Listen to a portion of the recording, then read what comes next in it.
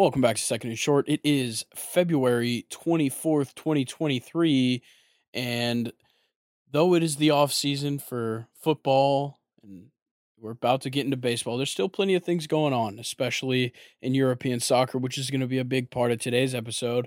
We're also going to be hitting y'all, of course, with NFL news, MLB news, our top running backs in the NFL this season, and just a little treat, an athlete's nickname draft near the end, and then we'll round it out with Do You Remember?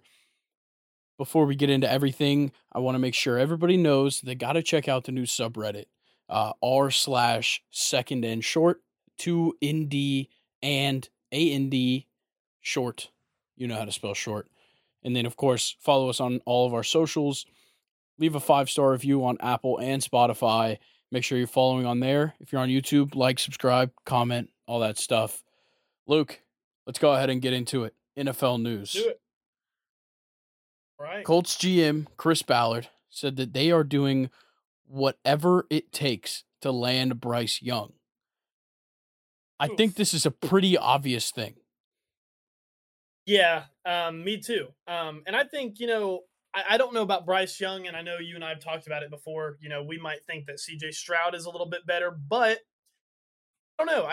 The Colts just need a young quarterback. They have Quentin Nelson. They have Jonathan Taylor. They have Michael Pittman. They have other guys that are good on their offense. And I think any young quarterback that lands there, they're going to be, well taken care of, at least, player wise. Coaching wise, maybe not so much, but they'll have good teammates. Yeah, for sure. And I think that, of course, it's a fantastic idea to say that you're trying to get the first overall pick. I think we all understand that at this point, but I feel like, at this very moment, why commit to Bryce Young? There's more to see from all of these quarterback prospects. The combine, you're going to be interviewing guys throughout that time, pro days, things like that. And I feel like saying Bryce Young in particular definitely sells CJ Stroud short and Will Levis for that. As much as I like to shit talk him, you're selling Will Levis short as well when you fully commit to Bryce Young. Yeah, I actually didn't even think about that. We haven't even had combines yet, and I don't really think that players have been really allowed to, talk to other teams in the NFL and stuff. Like that's, the players in the draft is what I'm talking about. That's kind of interesting that they've already kind of committed to Bryce Young, but I don't know. It's just that SEC thing, man. They think that they're all, playing against the best talent, which they are, but I don't know. I think you can look at some of the other bigger divisions in college football and find players there as well. And I think the Colts are kind of selling literally everybody else short. Yeah. All right. And then the Eagles and Jim Leonard mutually decided they're not going to move forward with his defensive coordinator candidacy. So Jim Leonard, the DC at the University of Wisconsin and the interim head coach last year at Wisconsin, he planned to undergo hip surgery and sit out coaching for a year. And then when the Eagles job opened up, both sides had interest in discussing the position, but ultimately they both decided they weren't going to go ahead with it. I think that this move makes sense. I think the Eagles, with the team they have now, the position they're in, I wouldn't go for a guy who doesn't have experience coaching at the NFL level. I'd go for a guy that, whether it's a young guy or not, I'd like somebody with NFL experience in coaching. I think I would go with a guy who had a hip. That's a fair point as well. I would like my coaches to be able to stand. And it also kind of sounds like, that how did you pronounce his name? Is it Linhard? Leonard. Okay. He was already planning to sit out for a year, and then kind of like, I don't know. It doesn't really seem like he was planning on coaching anyway. It kind of just seemed like, oh, like the Eagles opened up. I'm going to kind of like, get myself ready now. I think it's probably a pretty good, mutual move for both of them not to go for a defensive coordinator job there. Yeah. All right. And then kind of a big problem that we've seen a lot here is the contracts and, what they mean when it comes to the best quarterbacks in the NFL. And I saw this on Reddit. I'm sure it was from a bigger article, but I think this is a fantastic statement. So they said that big quarterback contracts are not the problem. It's the salary cap management that causes so many problems. Because look, franchises are set up in a fantastic way to have time to figure out where they're going to move their money when they have a young guy come in. So rookie deals are always 4 years. You can't restructure the deal until after year three. So you've got a 3-year head start on managing the cap situation so that they can extend these quarterbacks. But it seems like over and over again, they just continue to put themselves in a bad spot when it comes to the cap. Like we see it right now. The Chargers are in cap hell and they've got to extend Justin Herbert. The Eagles might put themselves in a bad situation with Jalen Hurts because they don't quite have the money to put into him at the moment. And then, the Bengals are actually in a pretty good spot. All they got to do is maybe lose a couple guys here and there to re-sign Joe Burrow. But, in a whole, it's the salary cap management by the front offices that is screwing them over when it comes to giving these guys the money they deserve as young players in the NFL. Yeah, I don't really have anything to add to that. It's just I guess it's just kind of one of those things that even though we can sit here and say that it's kind of like a horrible idea and they're given plenty of time, they should be able to account for, things down the road, but it's just kind of the meta to not, I guess. Like I think a lot of teams maybe get too antsy whenever it comes to throwing their money around. And they're, a lot of teams they know how to rebuild player wise, but I feel like in the NFL it's kind of like a systematic thing where not a lot of people build monetarily, if that makes sense, Grayson. So I guess it's just something that'll have to change or something that may never change. Who knows? Yeah, I think that this user put it in a great way, saying that they're choosing a high cash over cap strategy early in the contract. So putting in a ton more guaranteed cash up front and then just having to worry about that cap hit later, it's just not a recipe for success. And it's just not a good idea when you're getting a guy that you want to be your franchise player, but you're putting your franchise in a bad position in the future. Yeah, and I mean, it looks awful. I mean, imagine saying that you don't have enough money for Justin Herbert, and that's why you can't re-sign him. Not like a mutual agreement, not like one party decided not to, and the other party. You know what I'm saying? Like, you literally can't, and there's no choice. It's just kind of like it's stupid. They need to start accounting for that, so you don't lose your players. Yeah, well, like right now, the Chargers are in a situation where it's rather likely that they're going to end up cutting Keenan Allen. They'll probably have to cut somebody else. So now, just to keep your quarterback, you have to get rid of his weapons. Yeah, shame. It is a shame. Let's talk about something that's pretty funny to me. I think I'd heard about this before, but when I saw it brought up again, I just had to bring it up. Chad Johnson, or Chad Ochocinco, says that he lived at Paul Brown Stadium for the first 2 seasons he was with the Bengals. He was quoted saying, "I ain't want to spend no money."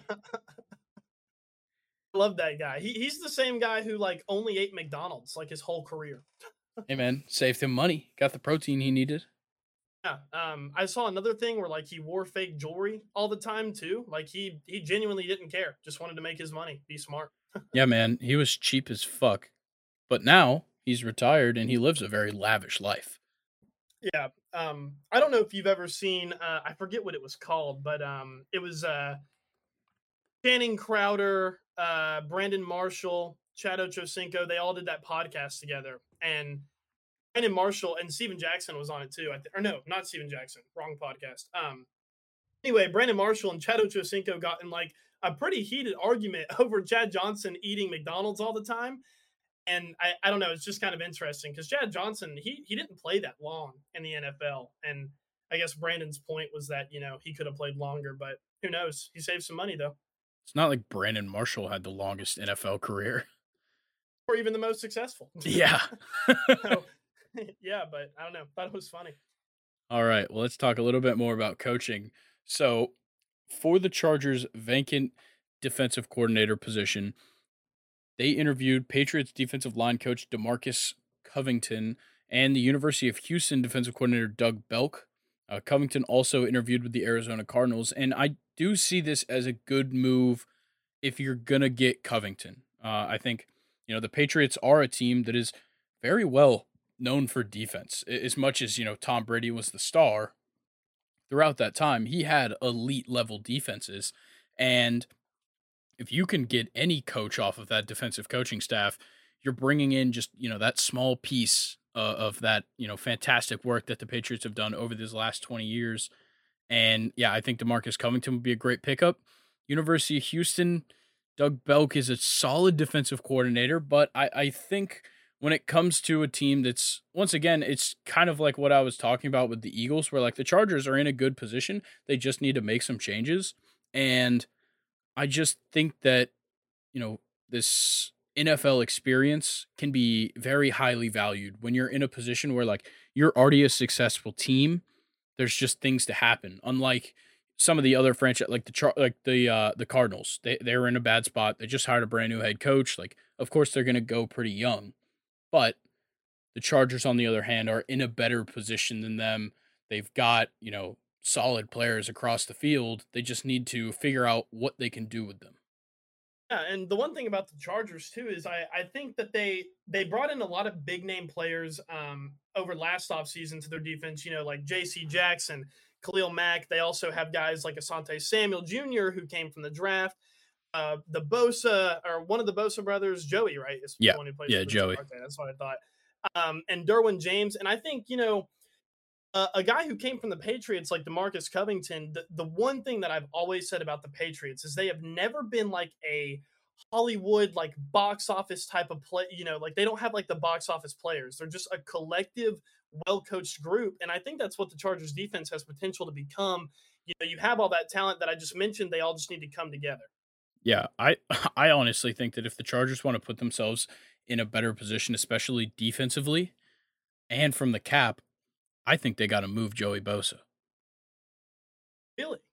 Yeah, I just look. He's a defensive rookie of the year winner. And that's about it. I feel like his impact is not seen as much, except for when he's losing his shit, throwing his helmet on the ground and getting flags called on him and crying to the refs. Like that's what we see of Joey Bosa now. Where it used to be, I where we saw him like getting a sack, pushing over an offensive lineman, like doing like this extremely impressive stuff on the defensive line. Now it just seems like he's nowhere to be found unless he's getting himself in trouble. I agree with the points that you've brought up, but I think out of anybody on this defense I would want to lose to get out of cap hell, and I know you just signed him, it would be Khalil Mack. Um, in my opinion, he took a huge drop off coming to the Chargers from Chicago, and I just think that he wasn't really that effective. So might as well get him off the team now rather than let him sit and take up all that cap. So I would go with Khalil Mack, but I understand the Joey Bosa as well. Yeah, I think that Khalil Mack does offer a little bit more, outside of just like getting numbers on the field. He's a veteran. He's played now he's already played in that division for a long time. He played with the Raiders for a while. And then just his experience in general as a football player. He won a defensive player of the year, correct? That's a good question. I think he did when he was with the Raiders. But, in general, he has been a great defensive player throughout his career, and having that kind of leadership, whether he's putting up the numbers you'd like or not, he's still Khalil Mack. He's still going to have to occupy some offensive linemen. Like he has an impact on a football field and in a locker room. Whereas Joey Bosa, yes, he has an impact on the football field, but he has a negative impact on your locker room. So, yeah, Khalil Mack actually did win a Defensive Player of the Year in 2016. Yeah, I forgot about that. Wow. Okay. Yeah. He was a bad man in Oakland. He is. Dude, I almost forget that he was even in fucking Oakland. It feels like he's been in Chicago forever. You brought up a poor memory that I forgot about. He's out of Buffalo, too. Wow. Wait, he was in Buffalo? That was the college he went to. Oh. I thought you meant he played for the Bills. I was like, I forgot about that. No. Yeah, he did go to Buffalo. Mac, baby, stand up. Nice. All right. Let's go to one of the official coaching moves now. when I was taking these notes, he was interviewing, but Vance Joseph has been hired as the Broncos defensive coordinator. He interviewed with the Eagles the other day. He also met with the Broncos and was their top candidate for the defensive coordinator job. He officially this morning, I believe it was around noon, was hired as the defensive coordinator for the Broncos, and I think this is a fantastic move. I talked about how you wanted a younger guy with an older coaching staff, but Vance Joseph's kind of the best of both worlds. He's a seasoned coaching veteran, but he really hasn't been in the league all that long, especially compared to some of the other guys that were being talked about for this job. So I think Vance Joseph is kind of the perfect in between of a young guy who needs to learn and maybe an old guy that's kind of stuck in his ways. I think it's a good pickup too. I mean, that Broncos defense was the one thing keeping them alive for the first half of the season. They were definitely a playoff defense, I would say. And adding Vance Joseph just kind of like gives them a different aspect. I think it's going to make them a lot better, and they'll have the whole offseason to get acquainted with them. Like I said, that Broncos defense is uber talented, super underrated with how their record was last year. I think they'll be great. Yeah, and I honestly forgot until like right now that Vance Joseph was the head coach of the Broncos for 2 years in 2017 and 2018. So obviously he had a bit of a connection, though that franchise has completely changed since he was there. Um, I think that's a fantastic move, and getting away from Arizona is also a fantastic move. Yeah, Arizona's kind of a dumpster fire. Of course, one would argue that he's now hopping into a different dumpster fire, but I don't know. The Cardinals, I think their dumpster fire is pretty underrated, Grayson. It's flying under the radar, I think, of how bad things actually are there. And he jumped ship, and he's landing on a Denver team that I've always said they have weapons on both sides of the football. They just need the coaching to bring it all together and a new quarterback. But they're stuck with him for probably what 15 more years. Yeah. That's what it feels like. Yeah, we'll see. But let's talk about Aaron Jones. I think he made an interesting decision, but a good one in my opinion. So he reduced his maximum pay in 2023 by $5 million, and he more than doubled the money he'd lose for any game he misses. It was originally at 23,529 per game. That moves up to 52,000, almost $53,000 per game that he Oh, misses that he'll lose. And I think this is Aaron Jones not only being loyal to the Packers and saying, look, I will do what it takes to keep this team together, give money to other guys, bring somebody in, whatever that be. He is making that decision and being a leader in this decision with all the shit going on with Aaron Rodgers, who, by the way, today he came out of his darkness retreat. No, nothing else has come out of it, but he is back from Oregon. And I just I think that Aaron Jones is doing this not only to gamble on himself, but to gamble on this team. See what this franchise will do. He's giving them some extra money. See what they can do, play with it a little bit, and hopefully this Packers team can maybe bounce back from a very disappointing season and possibly perform, even just similar to that if they do lose Aaron Rodgers. yeah. I don't know if they're going to be a good team if they lose Aaron Rodgers, but that has to be what this whole pay cut is for, right? I mean, it has to be to get Aaron Rodgers back. Yeah, and this is also just a huge gamble by Aaron Jones, which I really like. I think that's a fantastic idea. Is you have 1 year left on your deal. Restructure your contract, make it to where you have to be on the field. Because think about it, if he misses 2 games, which I think is what he missed last year, he's missing out on $100,000. I don't Yeah. care how rich you are, you don't want to miss out on $100,000. Oh, and and another thing that I wanted to bring up is it's very admirable by Aaron Jones, in my opinion, and it really shows his loyalty, like you said. But to kind of add another aspect to it is you and I, Grayson, have shit on the Packers scheming for Aaron Jones and even AJ Dillon all of last season. He's not used to his full potential at all, in my opinion. Yet, he still wants to stay here, and he's taken a big gamble, to stay here as well, or stay in Green Bay. And in my opinion, Aaron Jones has every reason to leave and go be a superstar, making superstar money elsewhere. But he loves it in Green Bay, and he's taking this pay cut. It's pretty cool. Yeah, it's commendable stuff right there from Aaron Jones. You know, this Packers team needs a leader right now because their leader is just now leaving his hobbit hole in Oregon.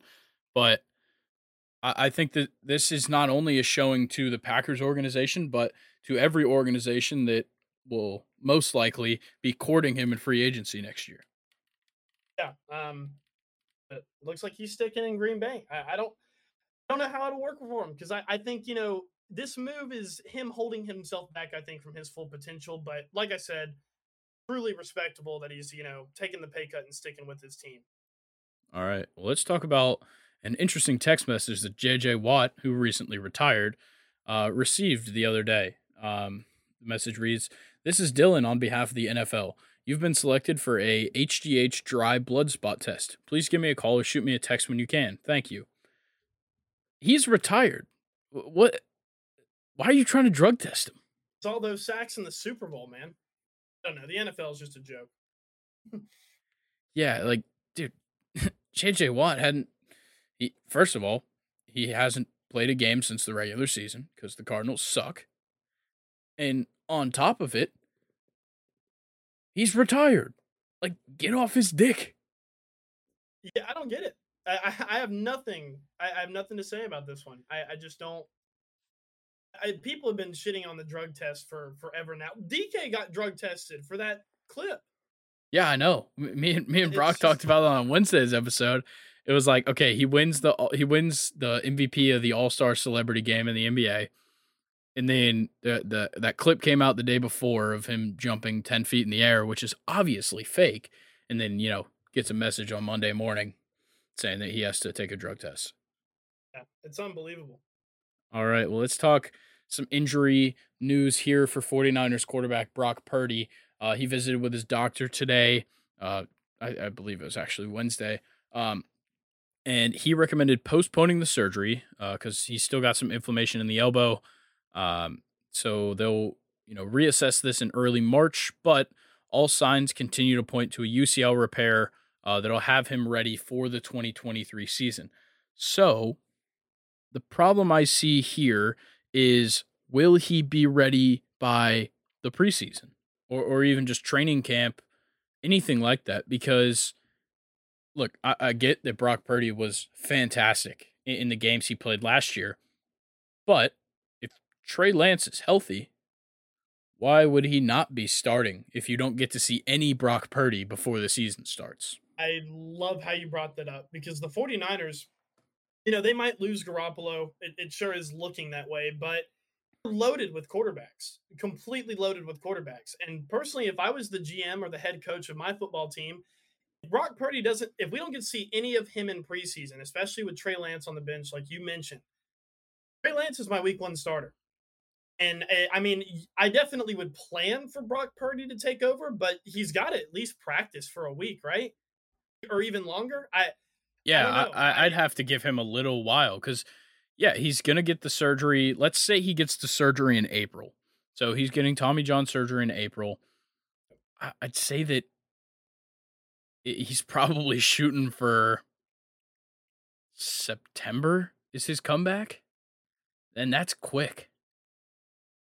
Yeah, I know week one is usually played in September, and I'm pretty sure preseason starts in August. But I understand, like, a surgeon recommending, postponing it. But I always kind of thought that for most injuries in football, usually you kind of want to do their surgery, like, if it's a Sunday game, you do it Monday. And, here it's been weeks. Has it been months? Yeah, I think we're like just pushing up on a month. Gotcha. But, well, and they keep waiting. And this is a pretty serious injury. It's on his throwing arm. It's in the elbow. Ben Roethlisberger had something similar, of course, at a different age. But, this is a pretty important injury. And I think a lot of people are overlooking, what it could mean for week one 49ers football. I think so. But the primary thing you have to look at is the safety of Brock Purdy here. If you do this surgery and the inflammation in his elbow is a problem, then you do the surgery, it's going to just swell back up, and that could cause future problems, or he won't fully recover from this injury. So you have to really play your timing right. So I understand waiting here, But and I agree with you. I would love nothing more than for Brock Purdy to be healthy as early as possible. But if it's not realistic, don't push it. I feel like with Brock Purdy, a rookie, he's got time to come back. Just let Yeah. him come back. Yeah. And who knows? Trey Lance may not even be that bad, but It's true. I definitely Brock Purdy's he's a big investment. This isn't something that you want to rush. It's just like I don't know. They've been postponing it. I feel like a long time now, and it's still not gotten better. So I kind of wonder when it's going to be a little bit more crucial and more of like a time crunch kind of concern. Yeah, I have a feeling the 49ers franchise is going to play it slow because, like you said, they're loaded with quarterbacks. You Yeah. go into week one, most likely Trey Lance and Jimmy Garoppolo are still there. Unless Brock Purdy's going to be back, like for sure by the beginning of the season, Garoppolo and Trey Lance will be there. I just think that once Brock Purdy comes back, if he looks good, one of them goes, most likely Garoppolo. Yeah, for sure. All right, well, let's talk a little bit about Derek Carr. So he visited with the Jets on Monday. Supposedly went really well. He said the Jets made it super personal.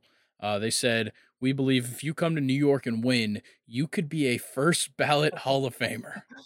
What the fuck are they thinking? They're really stroking his ego here because there ain't he will be a first ballot Hall of Famer when hell freezes over. For the viewers, I just want to repeat what Grayson just said. Jet said, in regards to Derek Carr, we believe if you come to New York and win, you could be a first ballot Hall of Famer. Are you fucking kidding me?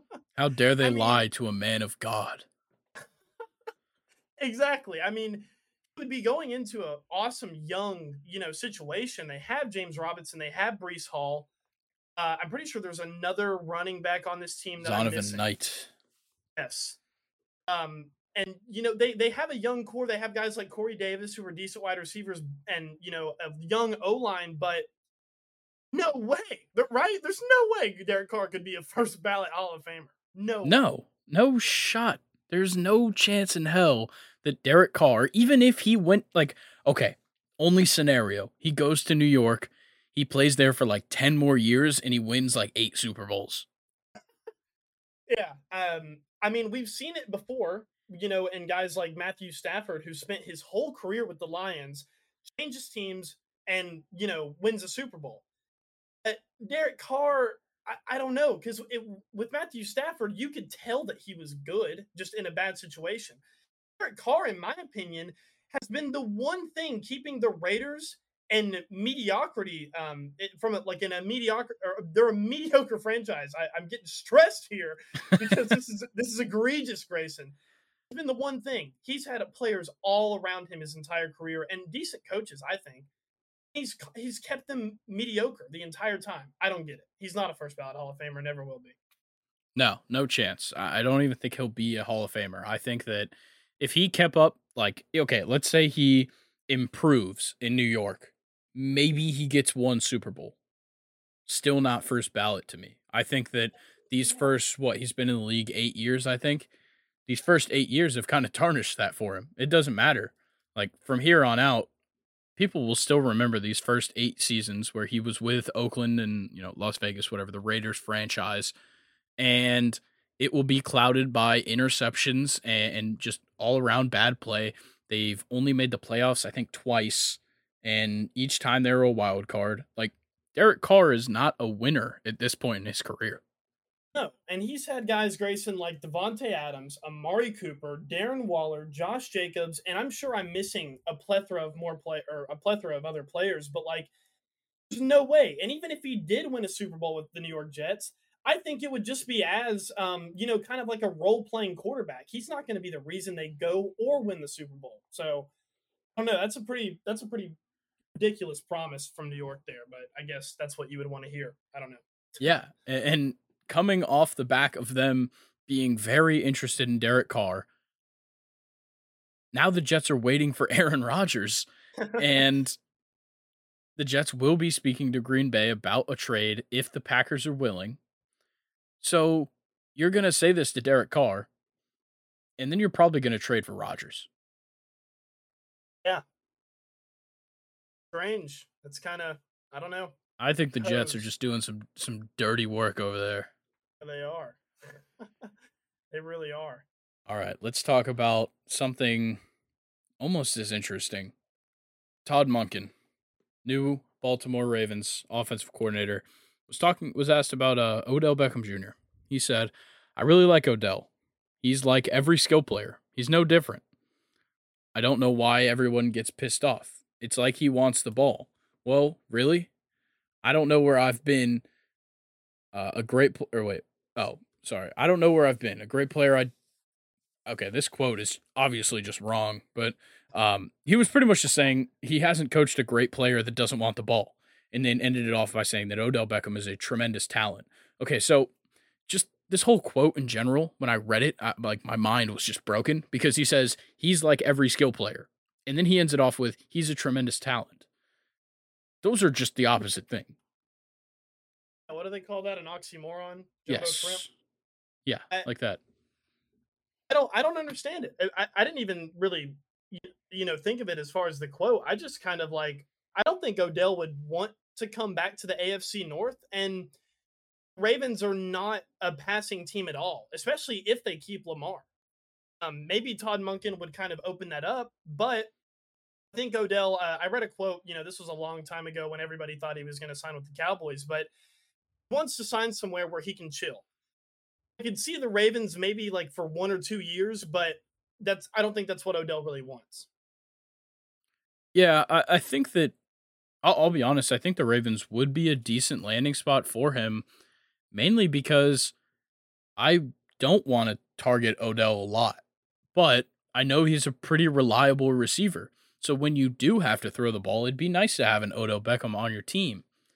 I don't think he should be a wide receiver one at this stage right now in his career. A couple of years out of the league, just hopping on squads at the end of the year, like that's not what I want to see out of a number one wide receiver. But I do understand the allure of bringing him into this Ravens offense because if they do keep Lamar, you only really have to target him 7 to 10 times per game. The rest of the targets would go to Mark Andrews, and you just let Lamar play his game, but you give him a reliable wide receiver. Yeah, I don't doubt that Odell would be a great fit for Baltimore. I just don't think that personally he would want to stick with them his entire career. I think he's going to want to be a wide receiver one. He's going to want a lot of targets. He's going to want to play with in a passing offense with an elite quarterback. I don't really think that's what the Ravens have to offer. They have the elite quarterback, but not the passing offense. But I do think Odell would be dangerous with this offense. I'm just not too sure if it's what he would want. Yeah, and Todd Monken, regardless of what he just said about Odell, he wasn't mixing any words talking about Lamar Jackson. His quote, when asked to describe Lamar Jackson, he said simply, elite. Yeah, in other words, come back and play for me. Yeah, like please. Todd Monken saying that Lamar Jackson is elite is Todd Monken getting on his knees and begging Lamar Jackson to come back. I mean, shit, you could even say that about the Odell thing and tying that in with Lamar. Hasn't Lamar always kind of been a little bit bitchy in regards to like who his receivers were and how he never had any? Yeah, like all he's ever had really is Hollywood Brown. Yeah, and I mean Bateman's a good young talent, but I wouldn't even say he's near as close to Odell. No, and neither is Devin Duvernay. All that Lamar Jackson has had is Mark Andrews, really. Yeah. Consistently, yeah. All right, let's move on because this one kind of confuses me even more. The New York Giants have been very clear that they are planning for Daniel Jones to be their quarterback and that he is their priority. So they're working on a long-term deal with Daniel Jones, and then they will figure out Saquon. How the fuck are you going to sit around and let Saquon wait on the contract negotiation of Daniel Jones? I don't know. I mean, the argument about running backs is you never want to pick them in the first round. You never want to lock them up to long-term deals because, they just kind of burn out. Maybe they think that Daniel Jones has a higher, potential and a higher upside for them in the future. But this is pretty egregious. Yeah, it's wild. Like, look, I get it. I've talked glowingly about Daniel Jones this whole season. But You picked Saquon Barkley third overall. How in the fuck are you just gonna be like, oh well, we need Daniel Jones more than we need Saquon? No, Saquon, like, as much as he's, kind of been in and out and didn't have like a fantastic statistical year, Saquon is your best player. He is your franchise player. Yeah, that is true. Maybe kind of going back to what you just said, like statistically, and especially in the second half of the season, they were kind of phasing Saquon out. In my opinion, he wasn't getting the carries he deserved. He wasn't getting the targets in the receiving game that he deserved. Maybe they kind of think that they can turn into like a Baltimore esque offense and not have a superstar running back. Maybe have like a couple decent ones and have Daniel Jones at the helm. Who knows? Yeah, I don't know. I think that this is just looking more and more like they're going to franchise tag Saquon, which I think is bad for the future because that means that, not that the franchise tag is a bad thing, but when you put it on a star player, they don't like it and it pushes them away. That's why Le'Veon Bell would hold out and shit like that is because he hated being franchise tagged. Yeah, well, like that's what happened with Kirk Cousins. That's like Yep. not saying that Kirk Cousins was elite at all when he was with the Redskins, but like that's why he had such a problem with that franchise because they wanted to franchise tag him. That's why the whole like you like that thing to the GM, like all of that. That's why that all happened is because he got franchise tagged. Yeah. Interesting stuff though. I mean, Saquon, at this point in his career, he's still your guy. He's still young. Like I said, maybe New York kind of accidentally found what they want their offense to look like, and maybe it doesn't involve Saquon. Maybe they want to put their money elsewhere, more towards their defense, maybe more towards wide receivers, even. Yeah. Who Do knows? you? I mean, I have it's confusing. an interesting hypothetical here for you. Next season, let's say Aaron Jones is a free agent and Saquon is a free agent. Would you take Aaron Jones for a little bit less money than Saquon? 100,000,000%. I We agree. we do not know. We're going to talk about Aaron Jones in our top 10 running backs. I hope he made my list, and I'm going to bring up an interesting stat about him. Um, I truly I think the Packers, Grayson, are holding Aaron Jones that like they're holding him back that much. I truly don't think we know how good Aaron Jones can be.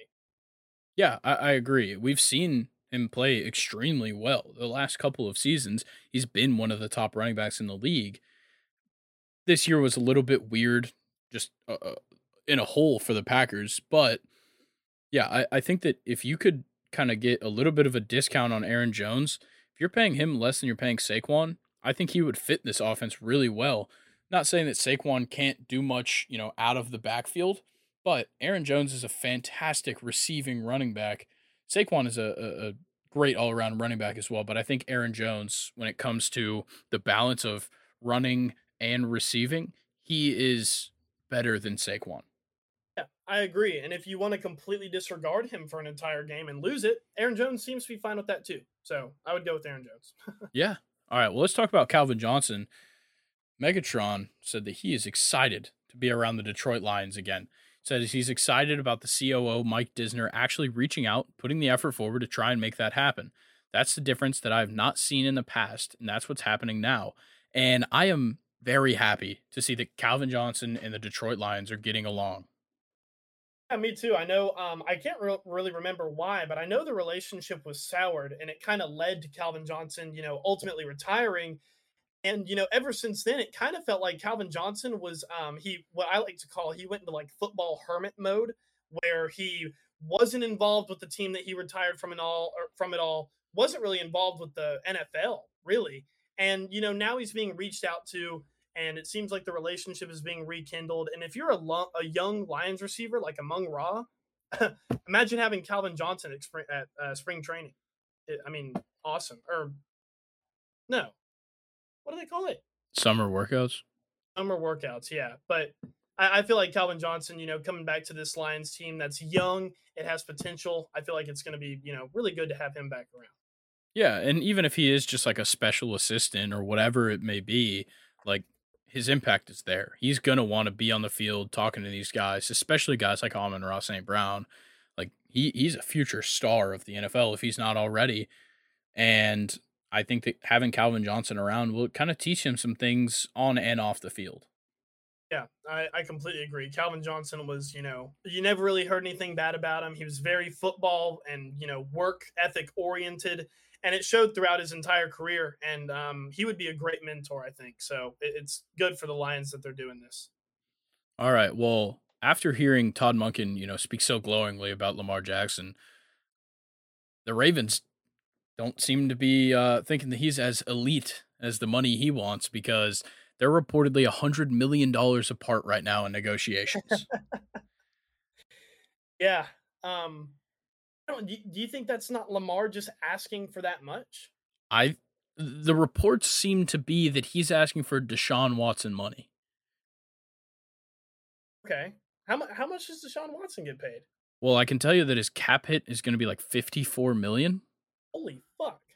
So, if that's any indicator, Would he be more than Patrick Mahomes? I believe so in guaranteed money. Oh, well, I think the figure though is just so ironic because you said that they were $100 million short. How much money Yes. did Roquan Smith get signed for? I'm not too It was sure. $100 million for 6 years. I'm pretty sure was his contract. I just Okay, think well that's then funny. yes, that could be the problem. Yeah. Oh, yeah, so right now Deshaun, he is on a 5-year, $230 million contract. So let's Okay. say that Lamar wanted more. Maybe he's looking at like 5 years, probably like I'd say that Lamar is worth 50 million more in total. So 5 years, 280 million for Lamar. So maybe they really wanted to pay him 5 years, 180 million. Like that is not enough for Lamar Jackson. Yeah, that's interesting, and especially Todd Munkin talking about Odell too, which that could have been just just talk, but that's I don't know how much money do the Ravens have. I'd assume they have enough.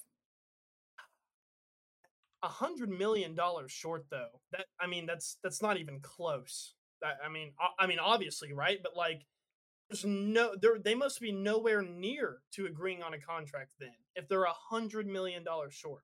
Well, think about it. So if we go along with what I just said, where let's say Lamar wanted 280 million and they offered him 180 million for 5 years, that would put him at 36 million a year. That 180 million for five.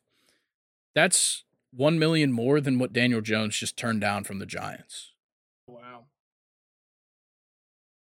Yeah. So, maybe it is that the Ravens are grossly underrating Lamar Jackson. I mean, they have things to go off of. Lamar sucks against the Steelers. Had to get that dig in there. He's not really healthy in the regular season and hasn't really had much playoff success in his time. So there's definitely things that the Ravens have as leverage to kind of knock him down.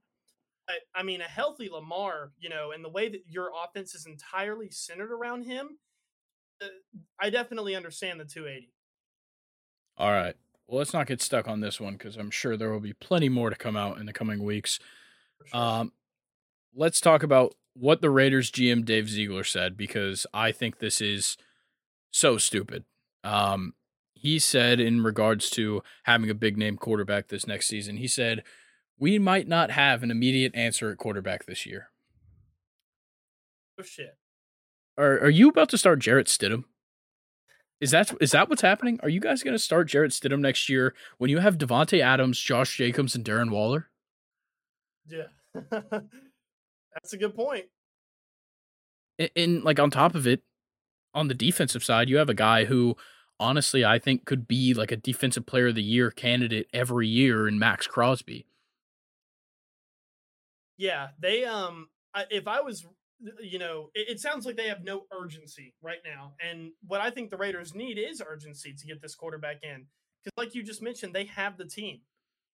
You can't start Jared Stidham and wait. You can't because I guarantee you Devonte Adams is pissed as hell with the decisions he has made. He probably doesn't really want to be in Oakland anymore, but he's locked up, obviously. If you start Jared Stidham, that's a pretty good way to piss off your offensive weapons, and especially Grayson with Josh Jacobs. kind of on the fence about leaving as well and really doesn't want to play there, a chance to bring in a big quarterback, that's you need to take it to keep all these other guys together. They have a good group. They just need the quarterback.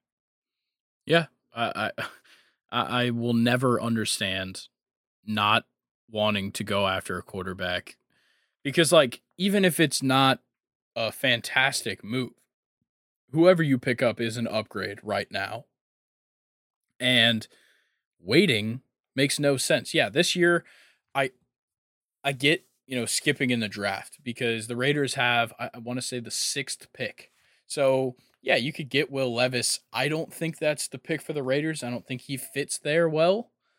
It's too high of a pick for Richardson, but you're in a prime position for one of the best offensive tackles or offensive linemen in general in the draft. You have your pick of Paris Johnson Jr. or Peter Skoronski.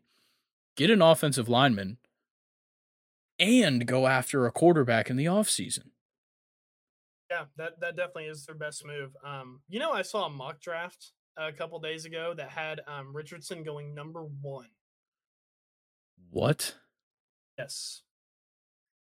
I'm not even going to talk about this.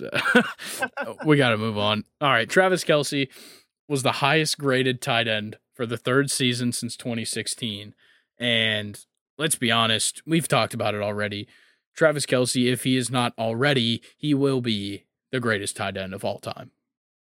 Definitely. I think as comparing him to Gronk, obviously Gronk has the success, but as far as just talent and tight end, just raw skill playing goes, Travis Kelce's the best I've ever seen. Definitely the best in my lifetime. Probably the best of all time. Yeah, I think when it comes down to like not just like the intangibles, but I think that's something that he has over Gronk personally. The things that, don't just develop on a football field. I think Travis Kelce has those. On top of it, his speed, his athleticism. Gronk was kind of like big, scary guy. You know, like I heard Julian Edelman talk about him on Part of My Take a couple of weeks ago, and he was like, yeah, he broke a guy's neck. He broke who was it? Vanna Bosch? I can't remember his first name. But he broke his neck. And like, yeah, that is toughness. Travis Kelce is just like a unicorn. Kind of like what they talk about with Kyle Pitts, where it's like, okay, he's big, he's strong, he's fast, he can catch, he can run. Like there's nothing to desire more out of Travis Kelce. And I think Um, that is what makes him, there's such an allure about him now. yeah, I really don't have anything else to add to that. I like the unicorn though. That's a perfect way to describe him. Yeah. And look, if you have anything to say about Travis Kelce, there's now 2 Super Bowl rings that will be imprinted in your jaw. I would always hold that Antonio Gates and Philip Rivers, or that was like one of the best, like just raw quarterback tight end duos. I think Travis Kelce and Patrick Mahomes already has them beat, and I know that sounds crazy that I'm just kind of saying that now. I think Philip Rivers and Antonio Gates are highly underrated, but these two guys here, they're Super Bowl champions, and one of them is already definitely the best tight end of all time, probably. So Yeah, I'd say I don't know. when we're talking duos, I'll give them some more time, but it can't beat Brady and Gronk. Not right now, No, probably not right now. but I do understand where you're coming from because that duo was underrated. Rivers and Gates, Sure. fire duo. Matt Ryan, Tony Gonzalez, good ass Yes. duo. Even though Tony G was getting old. Tony, that honestly kind of weird how good Tony G was at his age. Yeah, yeah. Imagine if he had more time with Matt Ryan. Dude, I miss the days of Matt Ryan, Tony Gonzalez, and Roddy White. Oh yeah, Harry Douglas, Oh yeah, all man. those I love guys. Harry Young Douglas, bro. Julio. Listen to him on the radio. Oh heck yeah. Awesome. All right, let's move on. Got a little bit of Titans talk. So first, we'll talk about what AJ Brown had to say about the Titans. He said that he gave the Titans signals to the Eagles because, quote, they don't change nothing. That is just hilarious.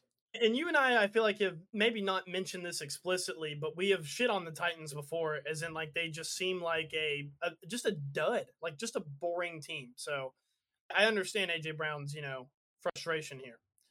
Yeah, And today, they made a decision that definitely got rid of my attention to the Titans, taking away one of my favorite players there.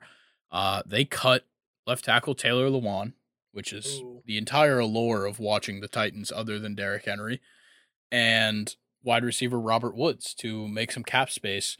Uh, Taylor Lewan said on Bussin' with the Boys multiple times that he saw it coming.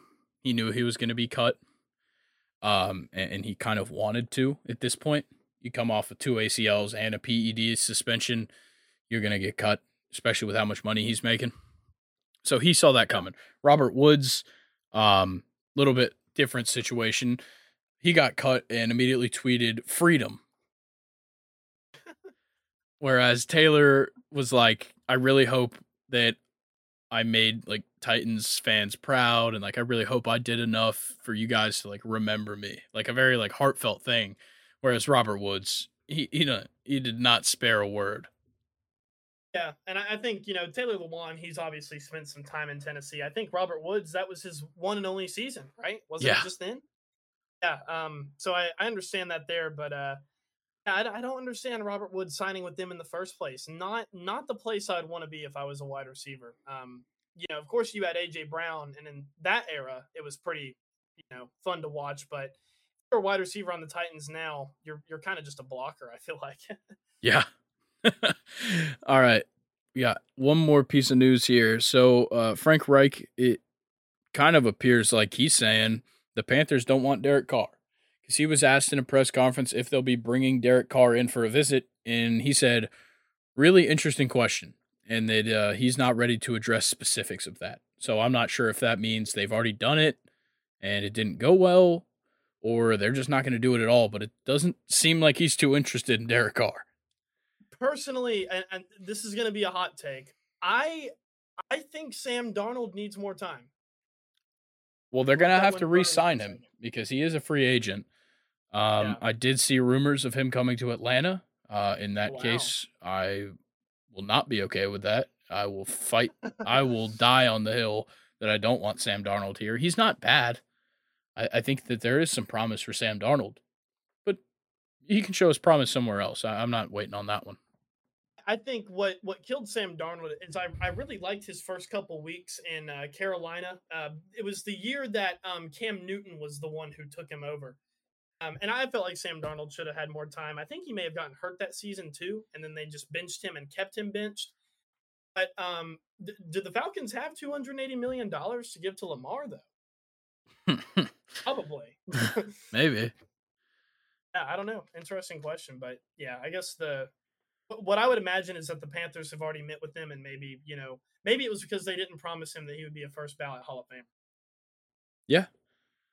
Well, we'll just have to see because, maybe Derek Carr just has an ego about him. He does seem like a humble guy, though, so I don't think so. But let me ask you one question before we move on. Luke, who's the most overrated player in the NFL?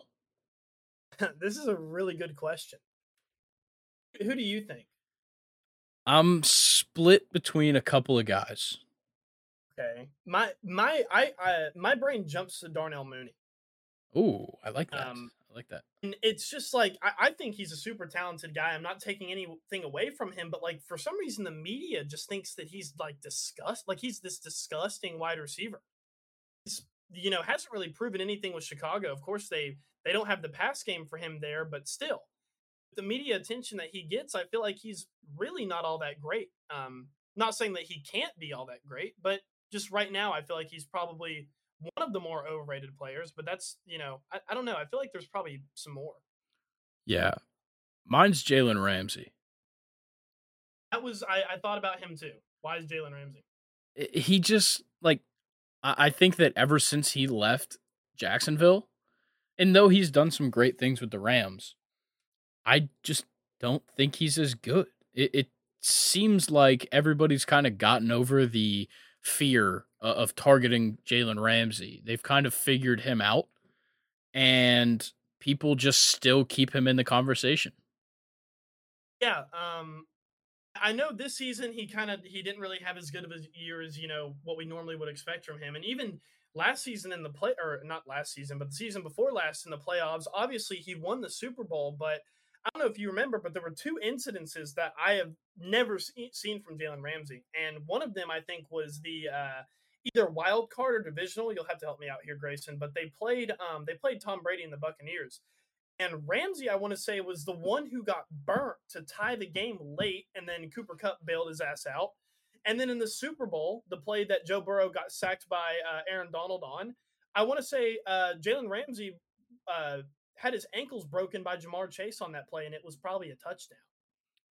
So Yes, yeah, I I don't do know. remember that. I believe they played the Buccaneers in the NFC Championship game. Okay. Yeah. But yeah, just weird things that I've started to notice. And then, last season he kind of took a season off, to let King Sauce have his spot. But yeah, I would say that Jalen Ramsey, that's a good overrated player there. All right. Well, let's get into this list here. We've got our top 10 running backs in the NFL this season. Ooh. Once again, with these lists, it is so hard to pick like that final four on that back end of that list. It is tough. Yeah. I challenge all of our viewers to sit down and do this.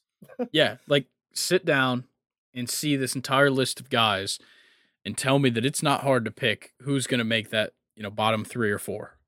Yeah. Shit. Y'all do it. Let's compare lists. Yeah, That'd be go fun. put them up on the Reddit. I'll post a topic there for you guys to talk about top 10 running backs lists, and I want to see them. Right. Should I start or should you start, Grayson?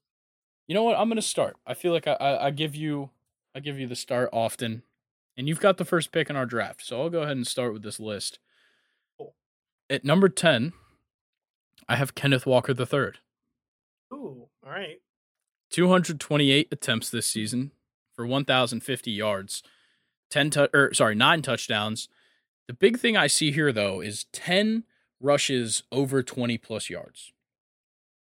That really stands out here because he is one of 4 people to get into double digits on that in this list. Or sorry, in the league this season. I And like it. one of those wasn't a running back. That was Justin Fields. So one of 3 running backs this season to get into double digits. And obviously his impact on the Seahawks was immense. We talked about him all season, and I really do think he's got a future ahead of him. Obviously, I said throughout the season, just to kind of mess with you more than anything, that Tyler Algier was better. But Yeah. I genuinely do think that Kenneth Walker is one of the best running backs in the future for the league, and only playing 15 games compared to most of the guys that played 16 or 17. The fact that he only had 18 more attempts than guys like Ramondre Stevenson and Tyler Algier, he had 18 more attempts than in 2 less games, and then in 2 less games than Najee, he had 50 less carries and still got more rushing yards significantly. Or sorry, not significantly. 2 more touchdowns than Najee as well.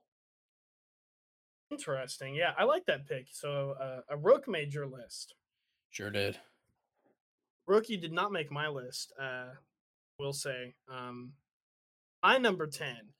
I went with Tony Pollard, and for a guy that comes in a 2 running back system, I almost didn't put him on my list, but he's a little bit more impressive if you take into account that they also have Zeke as well. He also did not log in a full season, but he did play 16 games, under 200 rushing attempts, but he still rushed for 1,000 yards for the first time in his entire career. Also named to his first Pro Bowl in his entire career as well. Averaged 5.2 yards per carry. That's half of a first down every time he gets the ball handed off to him. Nine rushing touchdowns. Pretty decent in the receiving game too as well. He had some receptions and some yards there, but he also had 3 receiving touchdowns. Yeah, Tony Pollard was my number 10. I like that pick. He's a guy that I kind of surprisingly left off my list. I thought he was fantastic, especially in the receiving game. That was a very underrated part of what he did for the Cowboys. But like that 4 touchdown game he had was fantastic. But I put Kenneth Walker in just because he is the primary running back in his system, where, yes, Tony Pollard had a fantastic year, especially considering the fact that he is in a 2 running back system. But I want to see him be the number one guy. I think a lot of people do, especially in Dallas. All right, let's get to number 9. I've got Travis Etienne. Ninth Okay. in rushing yards this season, 220 carries for 1,125. One of the highest rushes per average at 5.1. He only had 5 touchdowns, but I think that the leaps that he made this season compared to last season were phenomenal. The only thing kind of holding him back was his inconsistency. He had a couple of weeks where like he'd play fantastic and then he would have 2 carries for 3 yards. Or like he had a 4-game stretch where he went 86, 114, 156, 109 with 4 rushing touchdowns in that stretch, and then he followed it up with 45 yards, 3 yards, 54 yards, 32 yards. That's where I see the problems here with Travis Etienne this season. But I think what he showed in general across these games was phenomenal. His showing in the playoffs was great. 109 yards on 20 attempts in that wild card game against the Chargers, and 62 yards on 10 attempts against the Chiefs in a pretty close game with the soon-to-be Super Bowl champions of that year. I think that Travis Etienne has really showed that he can be one of the best in the league this season.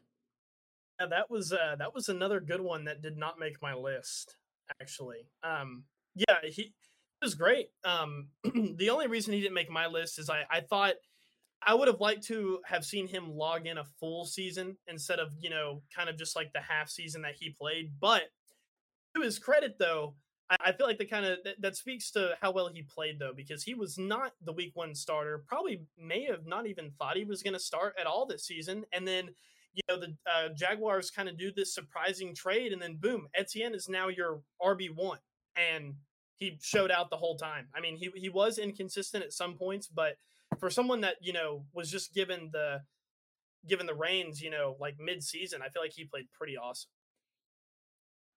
All right. Who's your number 9? I went with Dalvin Huh. Cook. Yeah. Another guy that I wanted to give him the benefit of the doubt because kind of like Aaron Jones, who we've talked about a lot, he's in a system where he just is not utilized, in my opinion, to his full potential. Played all 17 games. He had 264 attempts, almost 1,200 rushing yards, 4.4 yards per carry, 8 rushing touchdowns. Also decent in the receiving game. He had two receiving touchdowns. This guy, his good games are what put him on the list for me, but I will admit that he was extremely inconsistent among, not being in a good running back system.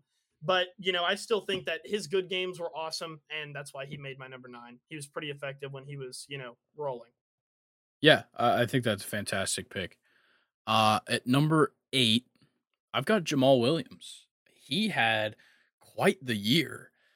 Though he was 11th in rushing yards this season, 262 attempts, 1,066. It's the 17 touchdowns that are just flooring. Like that, he led the league in rushing touchdowns by 4 over the second place. And you could probably say that that's because the bulk of his carries or the bulk of the red zone carries for the Lions were to Jamal Williams. But he vastly outperformed DeAndre Swift this year, and he just kept doing it every week. I absolutely love that pick. We'll have to see if he made my list or not. My number 8, I went with Aaron Jones. And, we've talked about him a lot on this podcast already, but I wanted to highlight something about him. So 213 attempts. That is almost way less than anybody on my list, which is egregious in my opinion. We've already talked about it, but listen, this guy had 1,100 rushing yards, which is decent, but 5.3 yards per carry, which is something that I wanted to highlight because technically that makes him the most efficient back in the league. He has more yards per carry than any other back. And, on those carries, I feel like that's kind of like the Packers should learn something from this. But anyway, only 2 rushing touchdowns, that's pretty low for a player like him. But 59 receptions. That's pretty high. He almost had 4,000 receiving yards, 400 receiving yards on the season, but he caught 5 receiving touchdowns. So super effective in the pass game. Yeah, I like Aaron Jones here. I mean, like I said, he was the most efficient back in the league. I think if he had more carries, he would probably be a little bit higher than number 8, but he plays on Green Bay. So Yeah, I'll just go ahead and say it. Aaron Jones didn't make my list, and the main reason being, outside of some inconsistencies, he still got just as many carries as Travis Etienne and Kenneth Walker. He was kind of in the same ballpark as them. They respectively put up 3 more touchdowns and 7 more touchdowns than Aaron Jones. And Etienne, just barely had more rushing yards. I just think that because Aaron Jones wasn't a key player in this offense, it kind of tarnished what I expect from him. And, going into the season, I expected a lot out of him, and it just didn't show this season. yeah, no, I agree, and I understand him not making your list, but to me, I think that standout stat of 5.3 yards per carry is just what sticks out to me, and I think what that stat kind of means as in regards to his carries as well is that the talent's there, just underutilized. So that's why he made my list. All right. Well, my number 7 is Miles Sanders. He put up 259 attempts, 1,269 rushing yards, 11 rushing touchdowns, 9 rushes over 20 yards, and he was solid in the receiving game. Not super important, but he had a good targets to receptions ratio, which I really like out of a running back. A guy with solid hands, 26 targets, 20 receptions. And no, that's not a lot, but I think that the consistency of Miles Sanders is what I like here. He's in an offense with a quarterback that runs the ball a fair amount, not as much as some other quarterbacks, Justin Fields, but he still had a fantastic season, regardless of how this offense flowed. They utilized Kenneth Gainwell a lot in this offense, and it definitely showed in the playoffs because Miles Sanders really didn't get the usage he should have outside of that Giants game in the divisional round. But I just think that Miles Sanders, he really showed up this year because, these last, I want to say 2 years, he's kind of been there, but he wasn't like a top tier guy. In this season, just something changed. He did really, kind of take his established year to heart, and he really definitely put himself among like some of the best backs in the league. Didn't make my list though. So far, Grayson, you have said nobody on my list. That's fine with me. I like it. It's interesting. This is where I went with Saquon Barkley at number 7, and maybe could have been a little bit higher, maybe, but I feel like another running back that was kind of underutilized and started to get inconsistent, towards the end of the season. He didn't really finish that hard. Kind of was a little bit meh in the playoffs, I felt like as well. So he made my number 7. All right. Number 6. This is where I put Dalvin Cook. I'm biased. I'll just go ahead and say it. I'm biased. He went to Florida State. He was fantastic there. One of my favorite Florida State running backs ever. But the yards back him up. The stats across the board back him up. Almost 300 receiving yards, like you said. The 2 receiving touchdowns, 8 rushing touchdowns. You'd like to see more red zone activity from Dalvin Cook. But, he had a couple moments throughout the season that were just fantastic. The 64-yard receiving touchdown that he had against Indy in that huge comeback. Like a screenplay too, right? Yeah. And he definitely earned those 64 yards.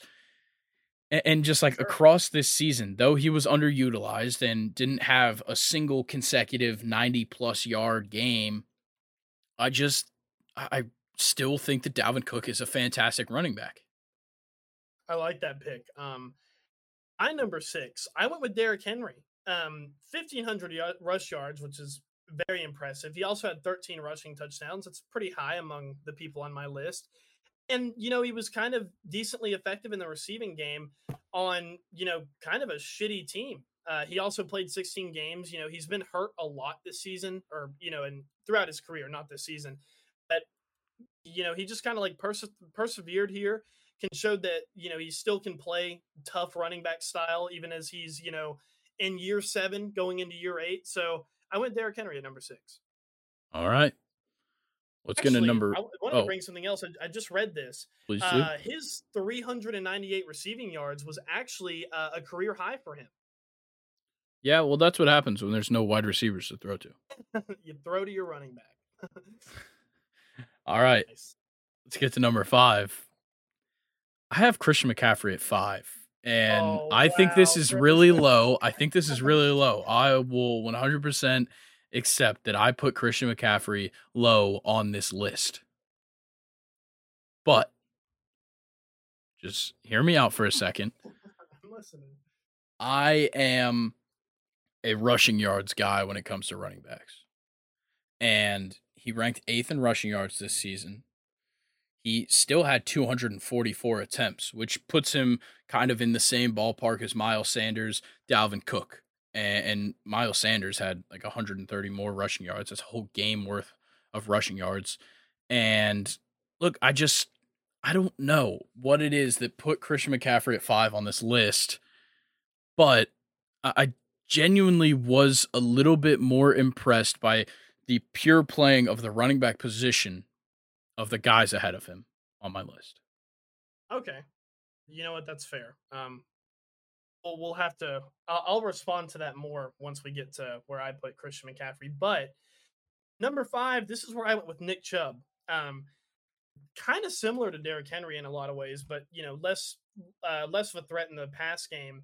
1,500 rush yards again, which is very impressive. 5 yards per carry. He had 12 rushing touchdowns. Played a full season, which is nice to see from Nick Chubb. I feel like he's kind of been hurt, throughout his career. Nick Chubb, yeah, he was super effective all year long on a Browns team that really couldn't get anything going. So Nick Chubb made my number 5. Whoa. Dude, all of the things you're saying right now are just making me like completely rethink this list, but let's get to number 4. I put Saquon. I'll take it right now. I put Saquon there. And dude, you've got me all sorts of messed up about this list now. Look, I think that Saquon is still fantastic. He needs to get paid, first of all. Let's not skip over the fact that he should be paid. We already talked about it. He should be the priority over Daniel Jones. But with how well Daniel Jones played, it's kind of surprising that Saquon got almost 300 carries, because I feel like Daniel Jones got the ball a lot more, and they threw the ball a lot more than they have in the past. But Saquon sneakily had a very good season. 1,300 rushing yards, 10 rushing touchdowns. That's fantastic. 338 receiving yards, though he didn't get a receiving touchdown. It's not a huge deal. And I genuinely think that he had, in my opinion, a more... I'm trying to think of the word, because I don't think he had a better season than Christian McCaffrey. I think he had a better running back season. See, I think that's kind of like, looking at this list, because you're messing me up too. I think we define our running backs differently. I like the all-purpose guys who don't necessarily need the yards on the ground, that they can kind of like mix it up, throw passing touchdowns. Okay, well... shit like that. Just in the receiving game as well. But my number 4, and this is payback for what you did to Christian McCaffrey. This is where I took Jamal Williams. Wow. And that's just because, and this is kind of different. I'm completely contradicting something that I just said literally 3 seconds ago. Pretty much nothing in the receiving game for this guy. But for a guy who played in a 2 running back system, of course, you can argue that DeAndre Swift got hurt, sometime in there. So he was kind of the only guy there for a little while, but still had over 1,000 rushing yards, 4.1 yards per carry. And like you said, 17 rushing touchdowns. That was the most in the league. Me, that 17 rushing touchdowns, I value that high to put him over guys like Saquon, Derrick Henry, and Nick Chubb. I thought that was absolutely incredible. And Jamal Williams deserves a lot more respect than what he's getting. So he was my number 4. I absolutely love that. I couldn't muster the strength to put Jamal Williams higher than 8, just because like of I value the yards because just creating opportunities for your quarterback is the biggest thing for me because I see the running back position more as setting up the passing game more than being the primary source of offense. And Jamal Williams did a fantastic job of that, but I think that with how much he did in the red zone and what they asked of him in the red zone was a lot. He delivered. I just think it was a lot. Yeah. I would like to point out though, Jerome Bettis, who's a Hall of Famer, pretty much made an entire career out of being a goal line back. And Jamal Williams, he's only in year 6. He could definitely be an RB1 elsewhere because we saw him still be effective without DeAndre Swift, and where he kind of had to do more than just be that kind of goal line back. I think, yeah, Jamal Williams, that was tough to put him at 4, but 17 rushing touchdowns is incredible, and to me that bumped him. All right. So what? We're at 3 now. Yes. My number 3 is Derrick Henry. The Okay. King took a sizable step back, honestly. 500 less yards than he did last year. That's a big difference. And I think it's because there wasn't much quarterback play. It's hard to create first downs yourself. But, 13 rushing touchdowns, fantastic. 1,500 yards is fantastic. I think he deserves to be at 3 here, though. I don't think he was the best. Okay. I like that. He had to do it kind of all on his own this year, and he really showed that he could carry them through the first part of the season and then lose when it really matters. So I like Derrick Henry at number 3. This is where I put Josh Jacobs. I know he's number 1 on your damn list, Grayson. I know he is. There's no way he's not, because he did lead the league in rushing yards, and that was incredible. Because honestly, Josh Jacobs, I feel like personally, kind of flew under the radar with how good he actually was this season. He was over 1,500 rushing yards. He actually made it to 1,600 rushing yards. 4.9 yards per carry, 12 rushing touchdowns. He also, though, had 53 receptions and 400 receiving yards. So not a bad game, not a bad receiving game at all for him this season. Played every game, only lost 1 fumble this year. And I feel like, the fumble one's a big one. Other guys on this list, like Derrick Henry, here I'm reading it now, he's lost 3. Saquon was 0. Dalvin Cook was 4. So, I mean, having just 1 fumble loss and kind of being, everything in that offense, that's pretty impressive. So he made my number 3. Dude, I'm very confused on like who I'm missing here ahead of them because it seems like you've now named everybody up top for me. So I'll just go ahead and get in my number 2. It's Nick Chubb. I think that Nick Chubb actually did some fantastic stuff this season. Obviously he put up numbers, and though he didn't, do very much in the receiving game, he still got 239 yards, 27 receptions. But obviously Kareem Hunt is a little bit more of their receiving back there. But I still think that Nick Chubb just went out there and did it. His lowest rushing yard total was 34. After that, it's 56 and then 63.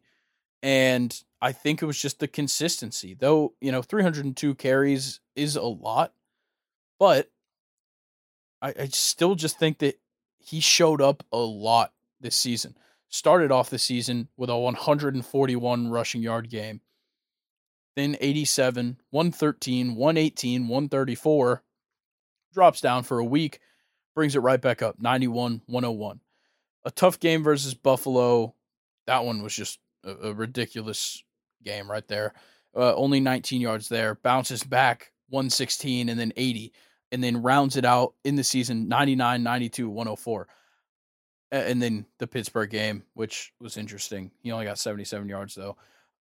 I think that Nick Chubb still had a absolutely outstanding season. He's continued to show that he is a top 3 running back in the league, and this season was nothing short of that.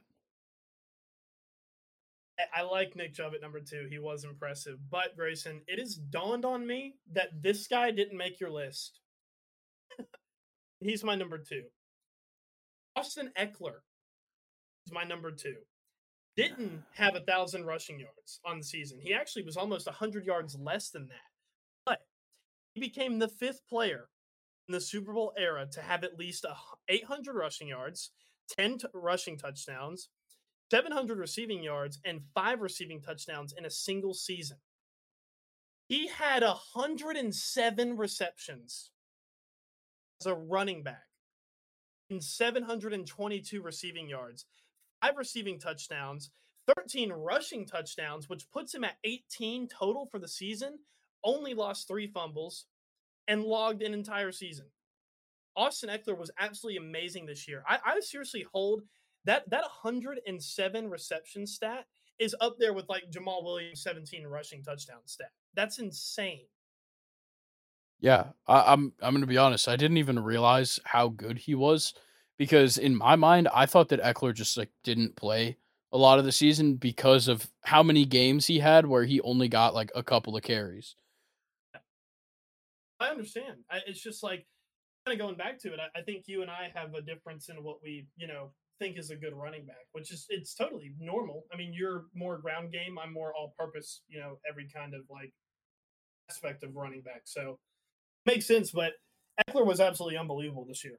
Yeah, now that I'm looking at his stats, I'm remiss that I did not put him in the list. But yeah, you're right. I value these just the ground yards very heavily because that's what their position is about. They're about moving up the field, just helping out the passing game by setting it all up themselves. And it just seemed like, in general, this Chargers offense wasn't as good as it probably should have been because of the injuries to the receivers. But you're right. Austin Eckler had a fantastic season. I don't know about him at 2. Like I said, I understand. He wasn't even really close to 1,000 rushing yards. But the run game, or not the run game, the pass game is there, and the run game is still not that bad. It was absolutely incredible. Yeah, I've just realized who your number 1 is now. Yep. I'm totally fine with it, but I'll go ahead and say it because you spoiled mine. It's Josh Jacobs. Of course. Like, look, he got a shitload of carries, and his offense was relatively bad outside of him and Devontae Adams, but 1,600 rushing yards is ridiculous. Led the league. And then the 12 touchdowns, great. 400 receiving yards on top of it gives him an over 2,000 all-purpose yard season. And I just think that the way that Josh Jacobs played this season completely turned around what we thought for him coming into this year, first of all, but just his career in general. We haven't seen him do this whatsoever. And now it seems like Josh Jacobs is here to stay. Yeah, and especially going into the free agency, that's going to be huge. He's coming off of let's just say a lot of damn leverage to get paid. Yeah, no kidding. All right, Luke, go ahead and say your number 1, man. Oh man, I'm sorry that I spoiled your number 1. It's fine because now I know who yours is, and I think we both respect each other's decisions here.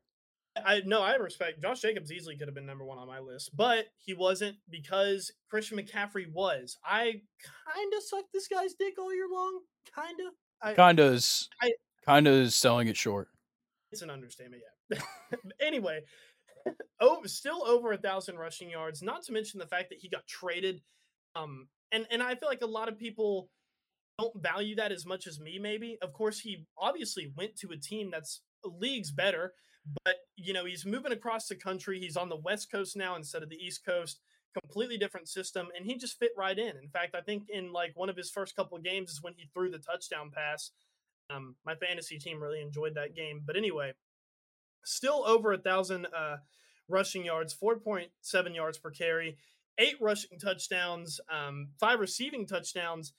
Also, not that bad in the receiving game as well. He was actually kind of close to Austin Eckler, at least the closest. 85 receptions, which is ridiculously high. 741 receiving yards. He was amazing. He almost had 200 yards by himself, and he also never fumbled this season. That's very good. The fumbles is outstanding. The one thing that held me back here for Christian McCaffrey was just the amount of games where he just couldn't get it going. Um, while he was still with Carolina, he opened the season with 33. He had a game with 27, and then goes to the 49ers, and he didn't get the bulk of the carries that first week that he played, but 38 yards. So yeah, he goes to San Fran, and he has one good game in his first 5 weeks. A 94-yard, one touchdown, 55 receiving yards, one touchdown. Follows that up 38 rushing yards on 14 carries, and then 39 rushing yards, 32 rushing yards. It's those games that held me back for Christian McCaffrey, and I understand what he did in the air was, I'm not going to say unrivaled because Austin Eckler did it better technically, but I do think that Christian McCaffrey is one of the best running backs in the league when it comes to the all-purpose idea of it. I just think that what held me back, like I've already said, is the amount of times he couldn't quite get it going. Which is 100% valid. It was between obviously my top three: CMC, Eckler, and Jacobs. They all honestly could have been. I was making cases for them to be all interchangeable. The one thing that set CMC apart for me was he obviously had less stats in the receiving game than Eckler, but like way more rushing yards, and to your, like you just said, way more kind of all-purpose wise effective. I would have loved to have put Austin Eckler at number one just off of his 107 receptions alone, which actually, I'm reading this now, set a franchise record, single season record for receptions. Grayson, I want you to imagine anybody that has ever caught a pass for the Chargers. Eckler has more than them in a single season. Antonio Gates, Keenan Allen. Shit. Mike Williams was good for a while. They've had plenty of dudes, and Eckler has more than all of them. It's insane. Yeah, that is ridiculous. So that rounds out the whole list. Very, very different lists. Not like the quarterbacks list that we had. Not at all. But I liked it. Added some variety. I did as well. And next week we'll hit the wide receivers, and there's not too much to dispute there. It's, did you catch the ball and did you get a lot of yards and touchdowns? Exactly. So, I do want to ask you this question real quick before we get into the MLB news. Out of your list, what running back would you want on your team the most, and what would you be willing to give up for them? That's a good question. Wow. Huh. I guess it would be Christian. Actually, I'm going to go Josh Jacobs. I think the Steelers would be a better team for him to learn how to become more of a receiving back because I think he has the talent there. What would I be willing to give up for him, though? Certainty around Deontay Johnson. Maybe him in a first rounder, but do the Raiders really need another wide receiver? I don't know. That's a good question, Grayson. What about you? See, I don't know. I like Tyler Algier, but I think I like Najee. yeah, there's not much that I want to give up when it comes to the Falcons because I think the position we're in, it's hard to give things up right now. But I think man, this is tough. I think I would take Travis Etienne. He's got a lot of time ahead of him in the league. And I think he is a fantastic running back. I would give up probably give up like a future first rounder and Grady Jarrett. I like that. Cody Jarrett could be a good player to shop off for the Falcons. Yeah, I'm saying, because we're not helping him out at all. I think we could definitely get him out and get solid value out of him. Yeah, no, I like that.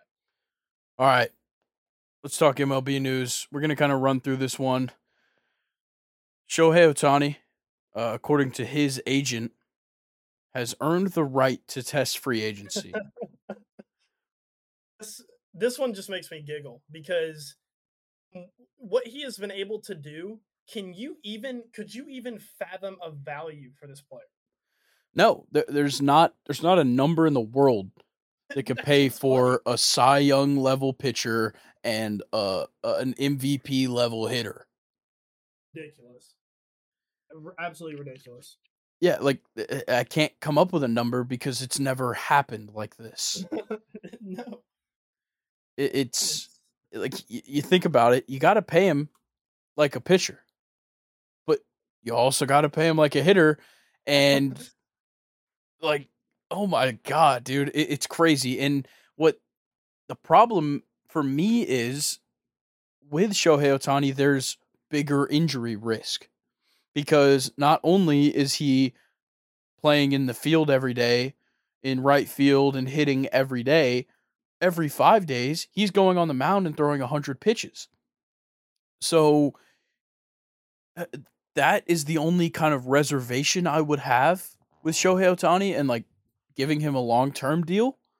But signing like Shohei Ohtani to like 6 years, like $1 billion. yeah, like it seems like the right number. Right? But yeah, I agree. I think he does have the right to test the free agency market. He has earned that 100% from what he has proven in this league already. And he's too good for this Angels franchise. Yeah. Just like Mike Trout is and always has been. Exactly. Yep. All right. So Max Scherzer is getting the hang of these new rules here with the pitch clock and everything. So That's fucking try hard, bro. in some live at bats, he was pitching to Francisco Lindor, and he held the ball so late into the pitch clock that Francisco Lindor asked for a timeout. But keep in mind, batters only get one timeout per plate appearance. So if pitchers they're essentially learning how to use the pitch clock to still manipulate timing of the game. It is fantastic because once they've burned that timeout, if you just keep making them wait deep into the pitch clock, it almost like it shifts their focus. And it is a crazy thing to do. But apparently this was already happening in the testing of the pitch clock in the minor league. So it seems like the MLB is fine with it. But it is just more proof that Max Scherzer is an absolute madman. Yeah, Mad Max. All right. I have a little fun fact here. I love when we talk about this kind of stuff. Deion Sanders in 1992 MLB season was on pace for a 5.3 WAR in a full season. He only played 97 games. Still, absolutely fantastic. That's good for 24th in the MLB that year. The same year, he was an all-pro cornerback for the Falcons. That's unbelievable. Like, it's insane. The two sport athletes of like the 80s and 90s, it's ridiculous. With Bo Jackson, Deion Sanders, like those guys were really killing it. See, I think though the obsession around Bo Jackson, I almost said Bo Sanders. Wouldn't that have been an insane player? Yeah. I think the obsession with Bo Jackson, it takes a lot of away from Deion Sanders, because I would argue that Deion Sanders is a better two sport athlete than my God, Bo Jackson. Sorry. And that's just kind of because, Bo Jackson was talented, but he didn't really have a lot of success to show for it, in my opinion. Deion Sanders does, though, in both sports, which is incredible. Yeah, and Deion could have done more in the MLB, but at a certain point, he just had to commit to the NFL. And I think that, across both teams, though, he was fantastic. So, yeah, I do kind of agree that Deion was probably a better two-sport athlete. But let's move into this because just seeing this guy's face on my computer pisses me off. Rob Manfred made a statement about MLB blackouts. So, not being able to watch your team in your region through MLB and things like that. He said that blackouts are the kind of opposite side of the coin of reach. We need to deliver a product to fans who want to watch on platforms that they customarily use at a realistic price. That is our number one priority. Shut the fuck up. Okay? Look, I am a fan who wants to watch baseball on platforms that I customarily use, which is MLB TV. And it's a realistic price.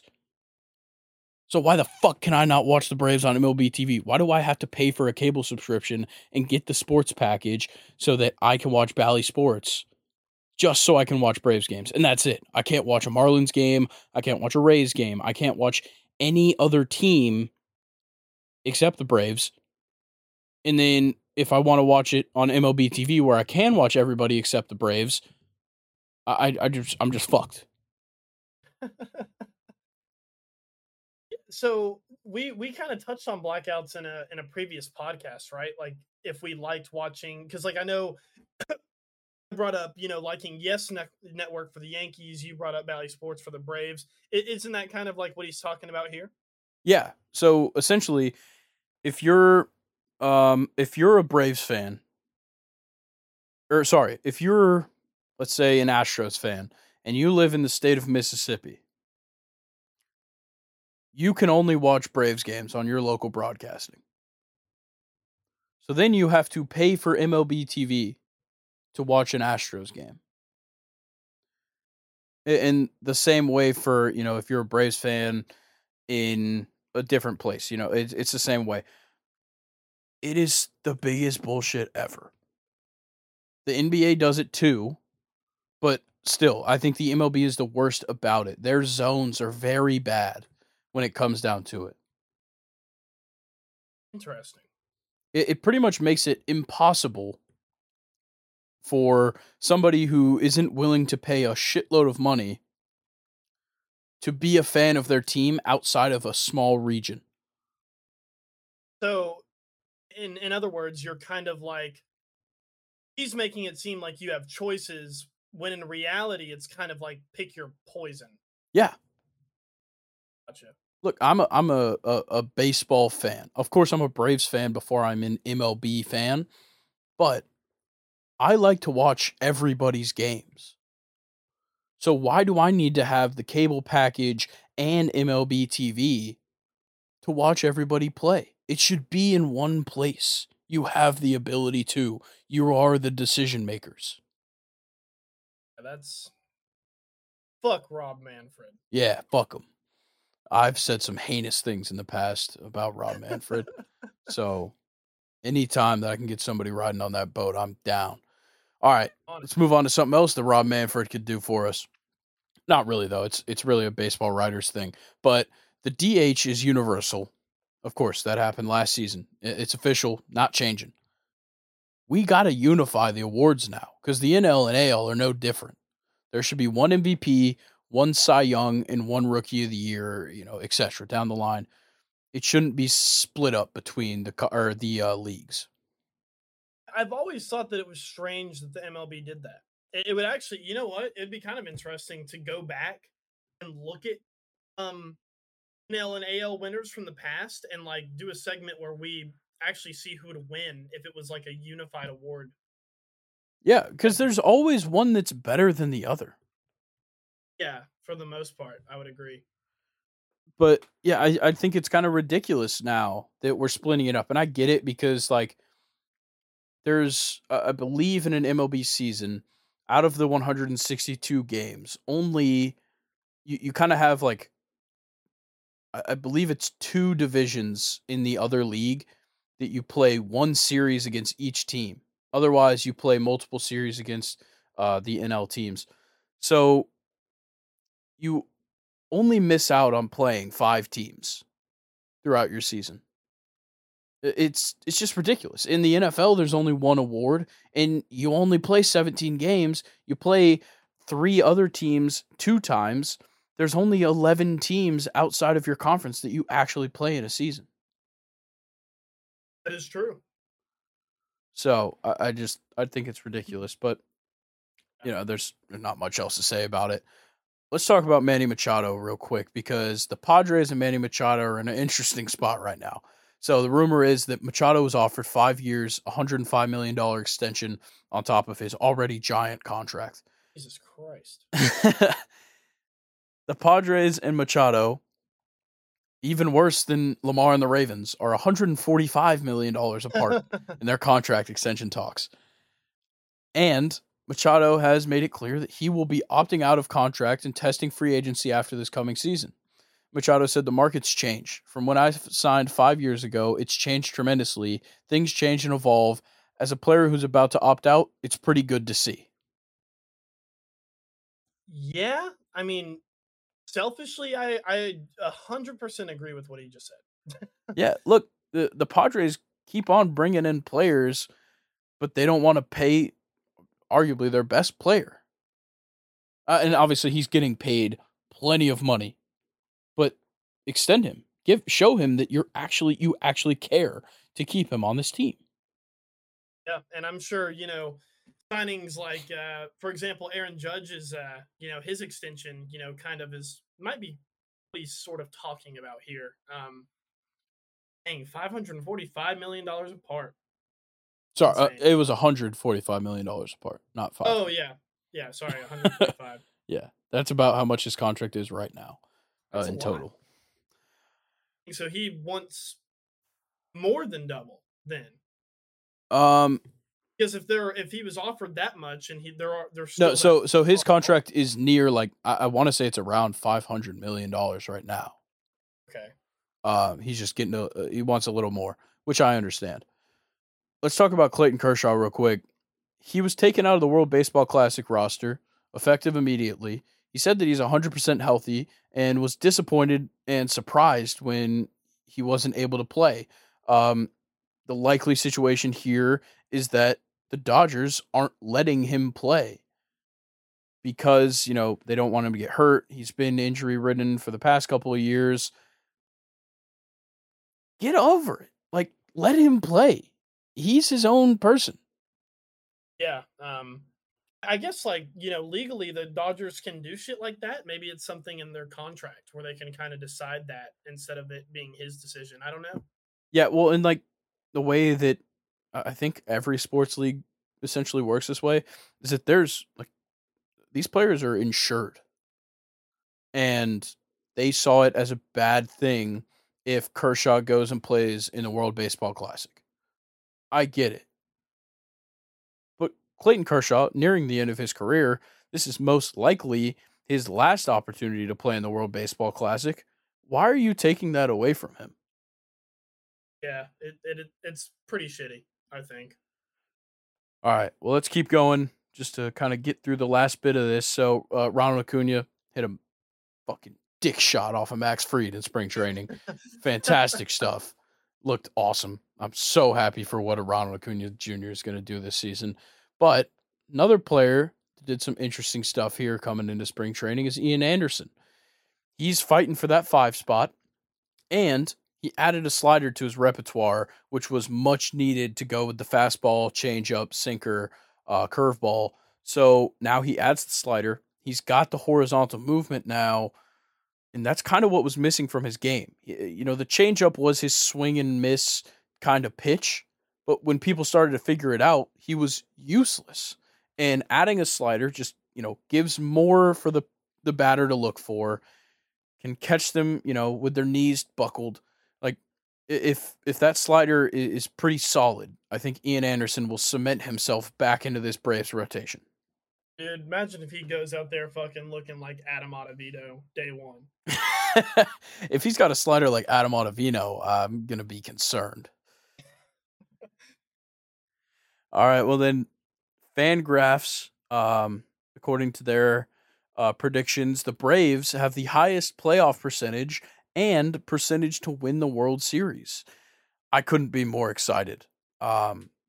With Dansby leaving and all the other factors with this Braves team, I was kind of surprised to see this, and I couldn't be more happy.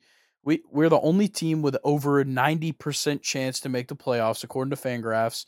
We've got, I want to say it was like a 14 or 15% chance to win the World Series. This is exactly where I want us to be right now. For the future, all these guys that are going to play a part in, the Braves for the next couple of years, and making it to this into the postseason and winning World Series championships, they're all locked up for multiple years, which I know we've talked about it before, but to me, that's the most impressive thing. Yeah, you got to commend Alex Anthopoulos and the whole ownership group at Liberty Media. Um, Talk a little bit more about contracts. Max Fried said that he's not angry over the result of his arbitration and is 100% open to an extension if the Braves approach, which I is such a good sign because as soon as he didn't win arbitration, the Braves community was in a frenzy. They were like, "Oh my god, we're going to lose Max Fried. He's going to be pissed. He's not going to want to play, like whatever." This is very reassuring to Braves fans and just to the Braves in general that Max Fried was not, all that mad over a $1.5 million. Or it opens the door for Mike Soroka, who hasn't pitched since like 2004. And he still isn't pitching because he's dealing with hamstring tightness. He reported it when he arrived at camp, and now the Braves are holding him out as a precaution. So once again, we'll just keep waiting on Mike Soroka and just keep wasting money on him. I'm so done with Mike Soroka. He is such a good player, but he's made out of glass. He sucks for him. Feel bad. It does. All right. Last piece of MLB news. Ex New York Mets pitching coach Phil Reagan has filed a lawsuit against the New York Mets, claiming the only reason he was fired from his job in New York nearly 4 years ago was because he's old. Interesting. And I know a little bit about sports law. That's discrimination in the workplace. That not allowed. That is true. It is you are technically being what's the word for it? It's not ageist. It kind of is. It's discriminatory against his age, but you're making decisions on a factor that 100%. It's uncontrollable, Yeah, yeah. it's an incontrollable factor in his employment, which is totally against the law. So maybe the Mets are going to lose some money. It'd be nice to see. The other team in New York. All right, we've made it to soccer. It's Champions League time. Let's talk about it. It's the second week of the round of 16, first leg. Some fantastic games throughout these last 2 days. So Real Madrid absolutely thrashed Liverpool on Tuesday, 5-2. A brace from Vinicius Jr., a brace from Benzema, and a goal for Eder Militao for Liverpool. A goal for Darwin Núñez in the 4th minute and Salah in the 14th. That's 5 unanswered goals by Madrid after the 14th minute. That's crazy. Yeah, and first of all, as a Chelsea fan, you motherfuckers blew it at your beloved Anfield, and I couldn't. This game, it almost brings a tear to my eye how happy it makes me because they got absolutely battered at home, which never happens to Liverpool. This is the first leg, and Grayson, we all know that the Bernabeu is not very easy to win in either, and they're going to have to go there in the second leg eventually and try to come back from a 5-2 aggregate. It's going to be pretty fucking hard, and I am so happy that this happened to Liverpool. Well, and the real problem that Liverpool faces on top of it is that they've got to score more than 3 goals because Real Madrid has the advantage on away goals now. Yeah, exactly. And actually, they took away the away goal rule in the Champions League. Wait, when the fuck did that happen? I think it was last season. Really? Or maybe this season. Yeah, dude, I thought that was like the goals. best thing ever. Dude, sports is all about, fucking offense now. They just want more overtime. So that's lame. Kind of what I think it is. Yeah, I think so too. One thing that I wanted to highlight was woeful mistakes from both goalies. I don't know if you've seen it, Grayson, but the first one came from Courtois. It's kind of like an awkward pass back from Carvajal, but nothing that Courtois shouldn't be able to. He should be able to handle this. Horrible touch right in front of Salah, who just taps it in. I mean, bizarre goal. That actually was the one that made it 2-0. And then on the other end, Allison, it's 2-1. Back pass and plays it straight into Vinny's feet. and Vinicius Jr. doesn't even do anything. It just like kind of bounces off of his shin guards and for a goal, and it makes it 2-2. And ever since then, Liverpool were just completely fucked. Yeah, And they got absolutely thrashed in this one. yeah, and also another thing I wanted to highlight is surprisingly Gakpo did not score. Had a good game, but did not score. Hey, as long as he plays well, that's all that matters for me. Exactly. All right, well, let's talk about Napoli. They took a 2-0 win over Eintracht Frankfurt. I kind of saw this coming. I thought Frankfurt was a very good team, but it just seems like Napoli's really on top of their shit right now. Exactly. And in the first 10 minutes, it was all Frankfurt. I mean, the chances were there. Of course, they ended up not scoring, but Frankfurt was there in the first 10 minutes, man, and their crowd was rocking. The Frankfurt Ultras and really all the Bundesliga Ultras are just ridiculous. Wanted to highlight that Trapp actually saved a penalty in the 35th minute. Kind of came off of a Frankfurt defender. He was trying to clear the ball, and just basically Osman ran in between the ball and the swinging leg and just took it right into the freaking shins. Trapp obviously saved it, and then Napoli kind of just went on to dominate the rest of the game. Yeah, a solid game out of Napoli.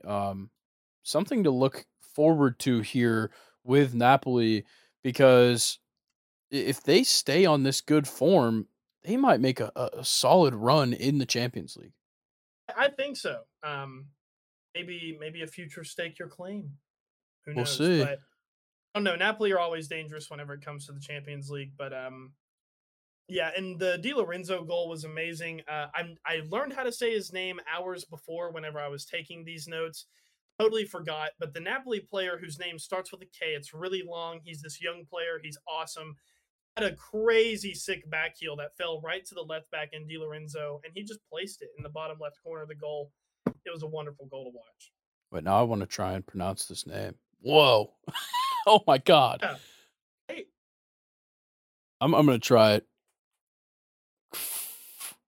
Kvratskhelia. I mean, that sounds good. Okay. Yeah, we're going with it. That's good. Also wanted to highlight from this game that Lozano looked absolutely unplayable out there. He's, in my opinion, probably one of, if not the best Mexican player in the entire world. He actually had an assist today.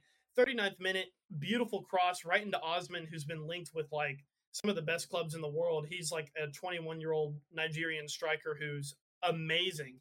Can't wait to see where he goes because I don't think he'll stay at Napoli, but he scored a goal that was a beautiful cross from Lozano, and Napoli took it 2-0. Yeah, I've been kind of surprised over the last couple of years that Chucky Lozano cannot find a home. Yeah, I know. Crazy. Yeah, he's been so skilled. Like you said, he's probably the best Mexican player in the world right now. And it just appears like he can't stick around anywhere, but he has undoubted talent. Yeah, and Napoli is a club where I think he fits well with their, very fun to watch offensive style that they've had for what feels like years now. But Lozano can definitely, and no disrespect to Napoli at all, of course, they're like 15 points ahead in Serie A right now. But I feel like Lozano could go to a bigger team and a bigger league and still play well. Yeah, I definitely agree. Let's talk about Leipzig. They drew Man City.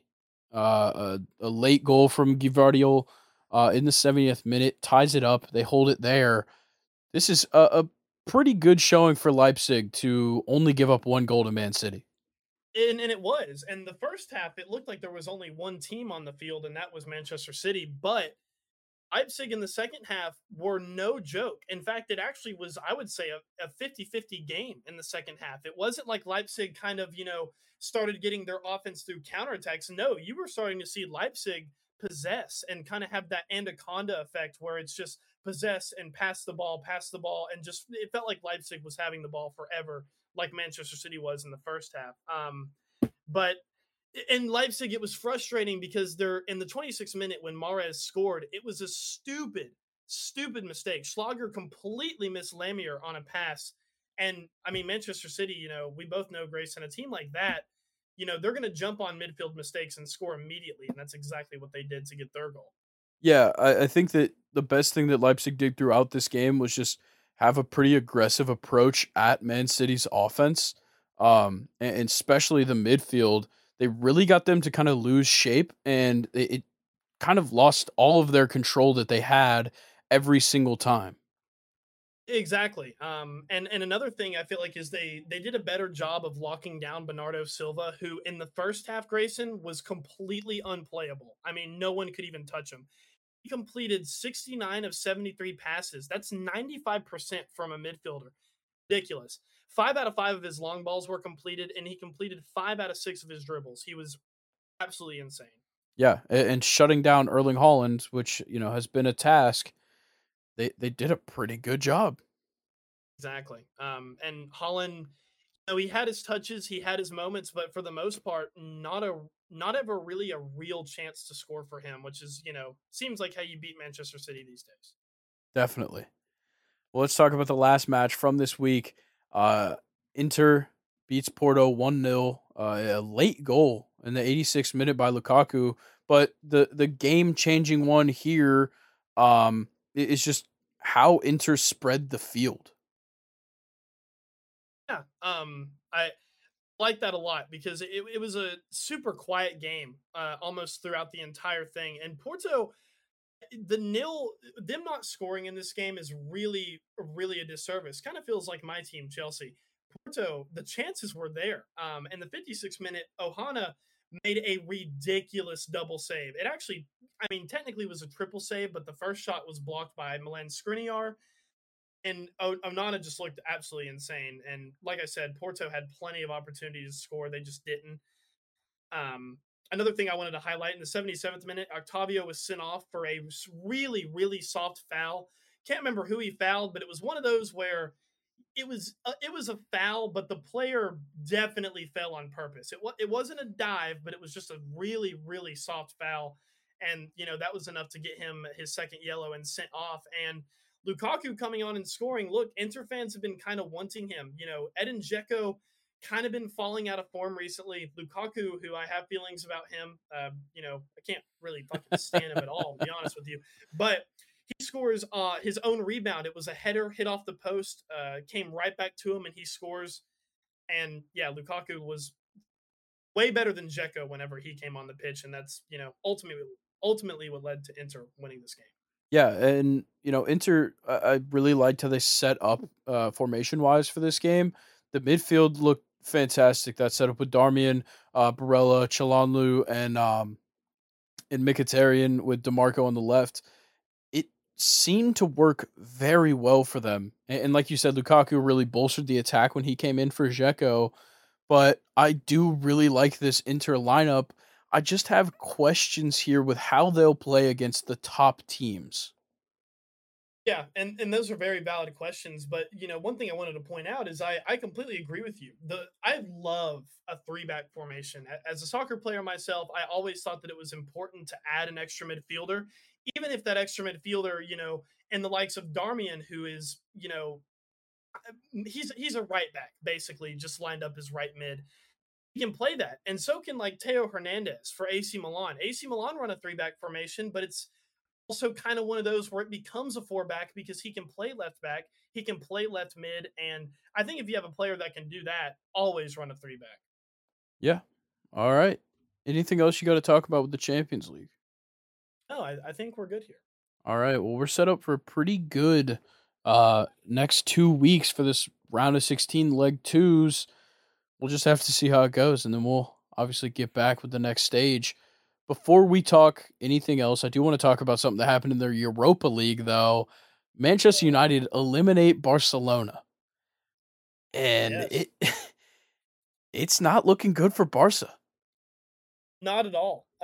Manchester United, they looked good in the first leg as well. Getting a 2-0 or a 2-2 draw at the Camp Nou is always something to be proud of. The Barca fans are a tough crowd to play in front of, but at Old Trafford, Manchester United showed up and even got a goal from Anthony, who's been, I mean, shit recently, and he scores in a massive game for Manchester United, and it was a good game all around. I really enjoyed this one. Yeah, Barcelona, their only goal coming off of a Robert Lewandowski penalty in the 18th minute, it just seemed like they couldn't create chances. Yeah. And Manchester United, we've seen it from them really all since the World Cup is that's a team that can't stop making chances. They attack just looks so good with Rashford, in form finally. We've been waiting for him to, have his blossom season, and now it's coming to fruition, and they look awesome. All right. Well, I do have a question for you here regarding, kind of what's going on in Barcelona. What do you think it's going to take for Barcelona to get back to the club that we've known for the last, 40 plus years? Because they're really flopping this season with still a solid team.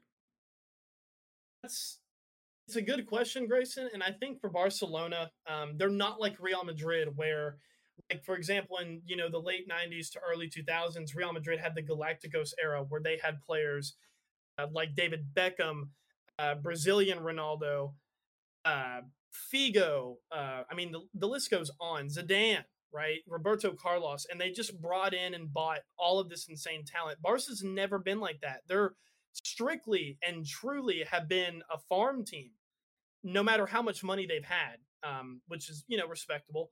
And I think for this Barca team is they have guys like Pedri and they have old veterans like Lewandowski. I think what Barca need is they just need time. I think it's really that simple for Barcelona. Is they just need time for their players to develop.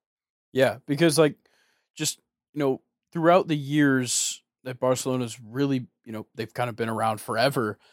Um we kind of seen them bounce back very well. They had the dream team era in the late 80s. Johan Cruyff was the manager and put together quite a squad with Eusebio and Pep Guardiola, Michael Laudrup, Stoichkov, Ronald Koeman, like multiple very solid, like successful players. That's how they bounce back, is they bring in the biggest guys they can. Same thing happened when they brought in Frank Rijkaard as manager back in like the early 2000s when they had Ronaldinho and Eto, Deco. Puyol was young but playing extremely well then. Iniesta was coming in, Xavi, guys like that, like the homegrown talent as well was fantastic. And then we kind of continue to see them bring it back again. And like, Messi joins the team, obviously becomes, over those years, one of the best of all time. And then we get to their Pep Guardiola era where the youth was just fantastic, but the veterans and the guys that were, establishing themselves complete, like they were the best team in the world, undoubtedly for that stretch. And then, we see another era when, with like Tata Martino and things like that, where like Suarez came in and Neymar was like on top of the world. But now it seems like it's all fallen off a cliff since Messi and Neymar and Suarez are gone. Yeah, and I think at the European level, for sure. But in La Liga, they're actually ahead of Real Madrid by 8 points. They're in first place. They've won their last 5 games, and it's a different team though. It's nobody that's kind of like a big name player. I would even argue that Pedri is not even really that big of a name player yet. And I think Barcelona are fine. It's just like I said earlier. I think it's just time of letting your guys like Pedri and other players like that are going to only get better from where they're at now because they're so young. But I wouldn't be too worried if I was a Barcelona fan, although it does suck to play in the Europa League. Yeah. And I just think that what they're missing right now to me is a young and up and coming striker. I think Robert Lewandowski, he's old, he's slow. I just I don't fully believe in his ability as much as I once did. And I think that bringing in like a young striker that's, like really, really like on top of it would totally change this team. Which actually, to your point, I think Barcelona are the front runners for signing Victor Osman from Napoli, the Nigerian guy that we were talking about earlier, who's been Yeah, fantastic, and he's like 20 or 21 years old. So that may be, the bump that Barca need. maybe. But it has been a theme where the homegrown talent of Barcelona is what sticks around. And the guys that are coming up right now with Pedri and Ansu Fati, Gavi, guys like that, like they are changing this team 100%. They just need to get over the hump. Yeah, like that. All Job. right. Anything else you've got to talk about before we get into the Premier League? Yeah, I'm ready to preview these games, man. Let's All get right. into Well, it. there's not very many good games this weekend. I'll just go ahead and put that out there. Like Friday's game is Fulham versus Wolves. Not very interested. So main ones I want to talk about: Leicester versus Arsenal. Both of these teams in interesting positions. Arsenal took back the lead in the in the Prem with a 4-2 win over Aston Villa, and while Man City drew drew Nottingham Forest. So things are shaking up once again at the top of the table, and we see a Leicester City team coming off of a bad loss against Man U this past weekend, but they were on solid form before. Will Arsenal ride the high of getting back into first place, or will they get, a little bit complacent being there? I think Arsenal are going to ride the high in this one against Leicester because I remember demanding, Grayson, that Leicester City drop Vardy and play Iheanacho, which is exactly what they did in the 3-0 loss to Manchester United. Vardy did not start this game. They didn't score. Iheanacho still had a decent game, but if the goals aren't there, then, it's kind of that same problem whenever Vardy was starting. And I think that Arsenal kind of bouncing back with that 4-2 win over Villa. I feel like they're riding a higher high, and Leicester's low is super low because they made that drastic change against a Manchester United team that, you could argue had been kind of maybe slipping a little bit, I would say. And they, couldn't even score, couldn't even grab a result against United. So I think Arsenal are going to take this one pretty easily. All right. So what's that score prediction? I don't know if you said it. I might have missed it. No, I did not say it. I'm going to go 2-1 Arsenal. 2-1 Arsenal. I like that. I'm gonna go. Uh, I don't know, man. I still don't know how I feel about Arsenal because I don't know if they're gonna win the league. And now we're kind Yeah. of we're getting towards the home stretch. Whether anybody likes it or not, there's not all that many games to play. I I'm gonna go 1-1 draw. I think Okay. that Hinacho is gonna score. I think maybe hmm, what's an interesting goal scorer for Arsenal I could just pull out of my ass real quick. Let's go Martin Odegaard's gonna score a goal. I like it. All I right. like it. Let's talk Bournemouth versus Man City because look, Bournemouth is in a tough spot. I was just talking about how we're kind of winding down here. They're only a point out of relegation right now, but they're coming off of a win over Wolves and a draw versus top 5 team Newcastle. I think that Bournemouth looks good. Man United on the other hand, yes, that they're in a fantastic team. They beat Arsenal just 2 weeks ago.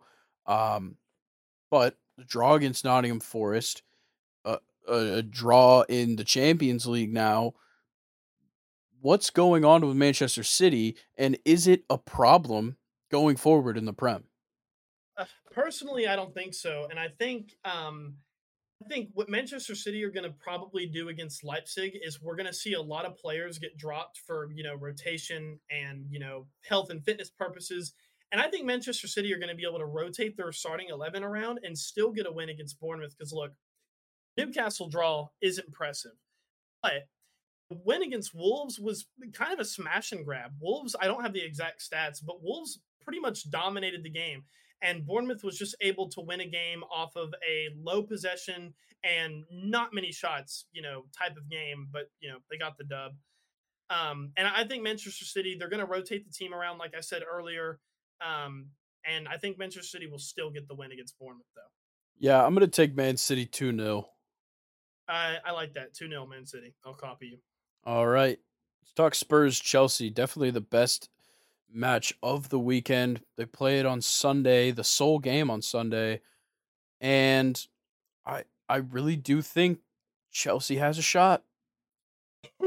we we've been saying that a lot for a lot of weeks in a row. I know.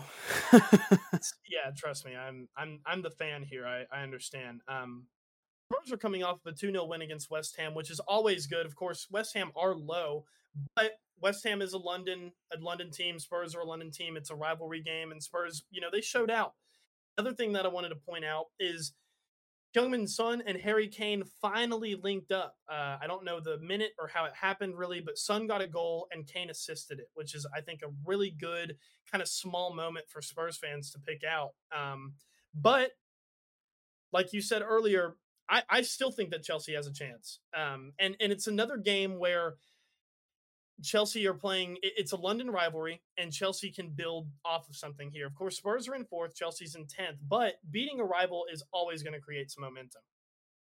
Yeah, I think that Spurs are in a good spot right now. Right now they're in fourth. They've got a +9 goal differential, but they simply give up too many goals in my mind. Yeah, And I was drinking water. no, you're good. I think this is the opportunity for Chelsea to get some goals. Their offense, it's honestly, it's been good. They just can't finish. And I gotta see more chances created by this midfield of Chelsea because they have an outstanding midfield. It's just not working.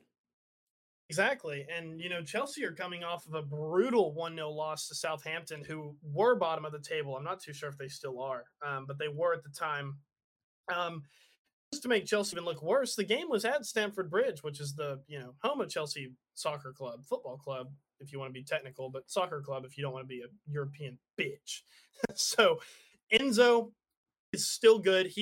I would say, has honestly taken over Thiago Silva as the most consistent player for Chelsea recently.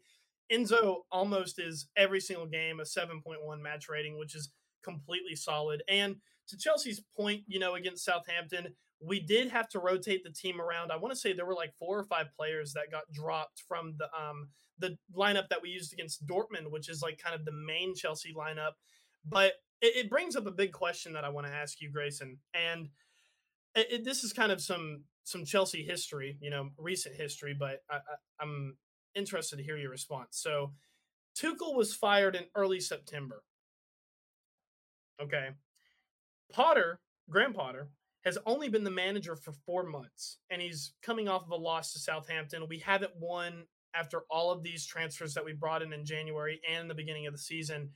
Should Graham Potter already be fired? Oh man, I I, I want to let him finish the season Okay. because I think that with the amount of stuff that's already going wrong with Chelsea right now, the last thing you need to add on top of it is a managerial change at this point in the season. I think Yeah. you ride it out and maybe right at the end of the season he gets sacked, but I don't know. I don't think it's a great move right now to make a big change. I don't think so either, but it's definitely headlining, and there's some arguments for it for sure. But I completely agree with you. I think one of the worst things you could do right now would be firing the manager. Who knows? Maybe he still just needs more time to get settled in. He had success with Brighton. He's even brought some Brighton players like Kukurea over from his old team. Anyway, back to Chelsea Tottenham. So I just wanted to ask you that question. You're right. Chelsea are in a good position to build some momentum here against Tottenham. And I will always say, with how good Chelsea's been, that we still have a chance to win against anybody on any given day. I just don't know if it'll happen. I think this time I'm going to go with the norm. I think it'll be another 1-1 draw. Okay. I don't know, man. I need to see more Mykhailo Mudryk. I'm not sure if I'm just like saying that because I want him to be good like immediately, but bringing him on in the 64th minute, like that's not enough time for his impact. He's a guy that needs to play 90 minutes because he can create chances. You got to give him time to do it. And subbing him out at the half and bringing him in late, like it's just the decision making there with Mykhailo Mudryk, and I know he's young and he's new, and they have concerns about just his fitness in general. Let him play a full game. I love that take because honestly, his match ratings would not suggest to play him in a full game. He really has not been able to amount to the same level of effectiveness as he did when he got subbed in against Liverpool. But I think honestly, sometimes instead of just subbing players out, I think you kind of should let them suffer late in the game, honestly, to try to get the best out of him. And he's got blistering pace. So I understand the idea of, maybe subbing him in late because the defense is already tired.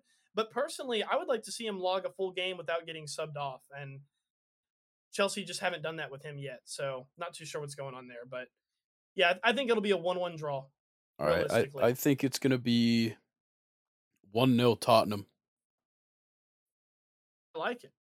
I I like it. just I can't Okay. I can't bet that Chelsea's gonna score a goal. No, no one can. I can. All right, what else you I got have for some news for soccer you. before we I move have some on? news for you. Okay. So I sent it to you earlier, but obviously I never really told you why. Sergio Ramos today suddenly retired from the Spanish national team. Very, very bizarre. Of course, he's old, but at the same time, it was still a shock for me to see. And on his Instagram, he posted that pretty much Coach Luis de la Fuente told him that no matter what condition Ramos was in or what kind of form he was in, he wasn't going to be selected to even travel with the Spanish national team anymore. And Sergio Ramos retired. So I don't really blame him. I think that, De La Fuente is kind of selling Ramos short. He's still been amazing at his age for PSG. And his, retirement from Spain is just, it was forced and it's shocking. And I don't like it. Yeah, I think that's ridiculous. Sergio Ramos has been probably one of, if not the best Spanish center back in soccer for years. Yes. I think he deserves more respect. Well, whether you think he's playing well or not. Yeah. Completely agree with you there. There was something else I was gonna. Oh yeah, wanted to not to mention that Ramos was a part of the best Spanish team that there's ever been. Won the World Cup in 2010, and then 2 years later in the Euro won the Euro. And I want to say that was Spain's first World Cup win of all time. Don't know if it was their first Euro win of all time, but Spain was kind of put on the map by the team that Sergio Ramos was the head of. And it's just a shame to see him go in such a way. Yeah, I think that's absolute bullshit. Yeah, no, I like it. But yeah, that was what I wanted to bring up. All right, let's get into something that, outside of just me and Luke, nobody really cared about before this, but a highly anticipated topic here. Oh, here we go. This was one of the first things when I asked Luke to be on this podcast with me that I told him we could do at some point, and we're finally doing it. It's the athlete nicknames draft. Oh, yes. 5 rounds, giving Luke the first pick. Only stipulation here is that if somebody takes somebody, or if somebody takes a nickname, the other person cannot use another nickname of the same athlete. Example that I used to Luke was Charles Barkley, because if you go to his basketball reference page, there's like a paragraph of nicknames. So let's go ahead and get it started. Luke, you've got 1-1. You are the Chicago Bears. Give me that nickname. So this one's pretty. It's simple, but it's just so nice. And this one might be a surprise to you. But for my first one, I'm going to take Sweetness, and that's Walter Payton's nickname. Love it. I love that pick right there. It's simple, but that is just such a badass nickname, in my opinion. Very underrated. But that's what I'm going to take number one. All right. I'm going to take one of my favorites of all time when it comes to just the nicknames and like those NBA nicknames from a good, like the 80s. The Hick from French Lick, Larry Bird. Oh, Absolutely French Lick. fantastic nickname. Like that one. Like that one a lot. Yeah, dude. Like when I first heard that nickname, I was like, it can't be topped. It is Yeah. so perfect. Like he's the white guy, like the country boy, farm boy, whatever. That nickname is so perfect for Larry Bird. I like it.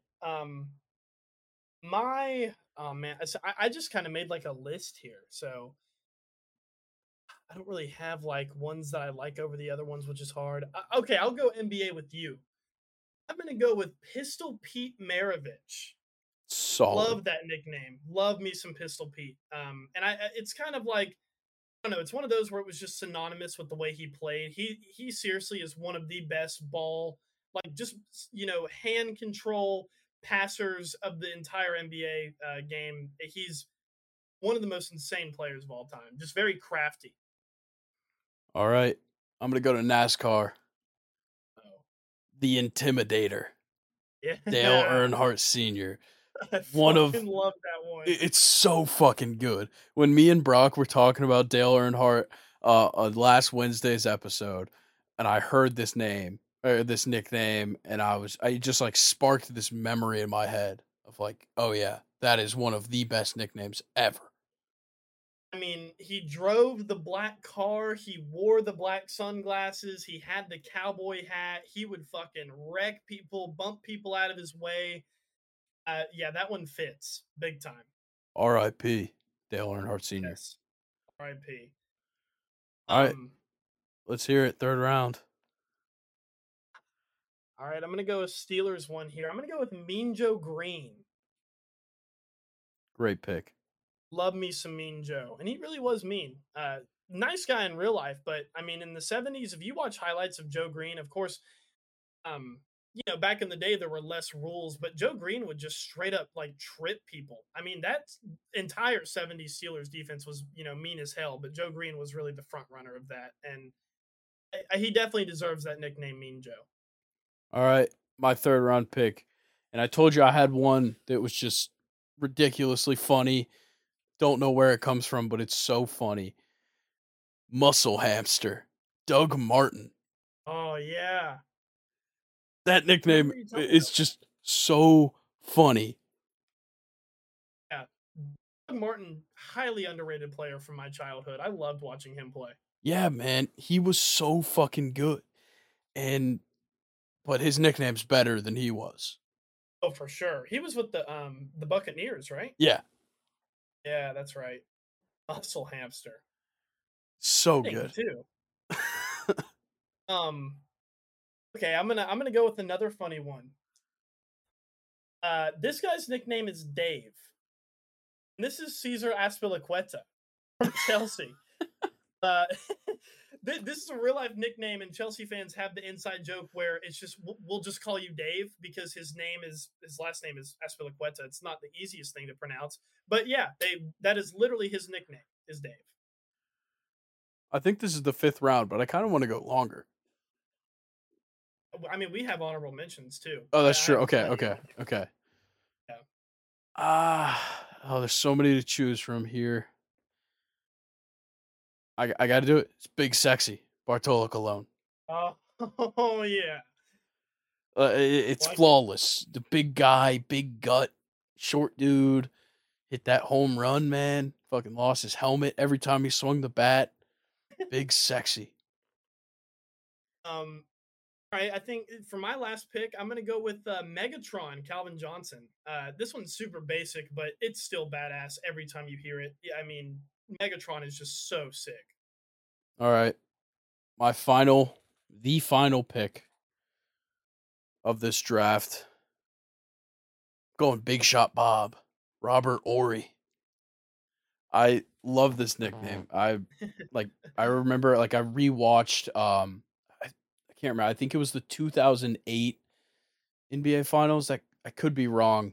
He might not have been on that team still, but it was one of those. And look, Robert Ory, like one of the clutchest 3-point shooters of all time, was huge for the Lakers during his tenure.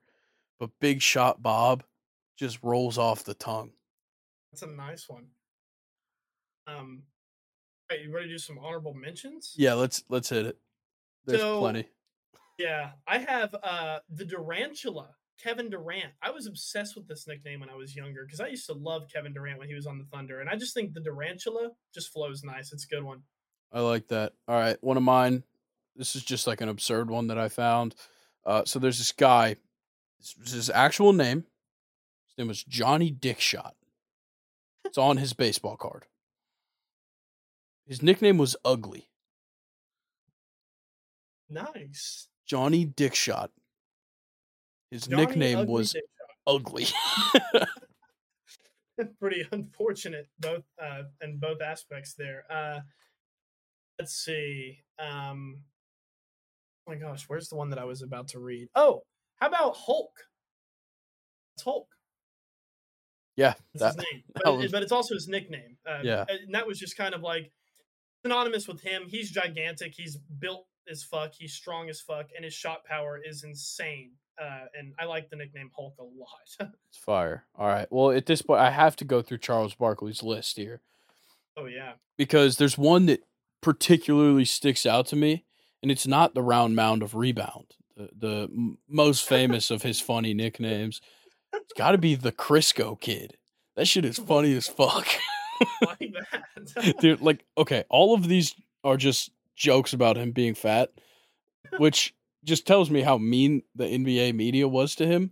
So here's the full list. So you've got the round mound of rebound, got the Crisco Kid, Sir Charles, one of his other big ones, the Chuckster, the Chuck Wagon, the Prince of Pizza, the Incredible Bulk, the Leaning Tower of Pizza, Bread Truck, Boy Gorge, Love Boat, Food World, the Wide Load from Leeds, Ton of Fun, and Good Time Blimp. Wow.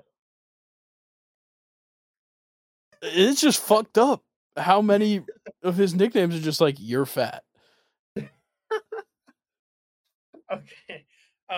My biggest honorable mention, I guess we can, cap it off here. I'm gonna see if you can guess this one. This one is a tandem nickname. It's two people, right? Ooh. Billy and Ronald Ocean. I have no idea. I'll be honest.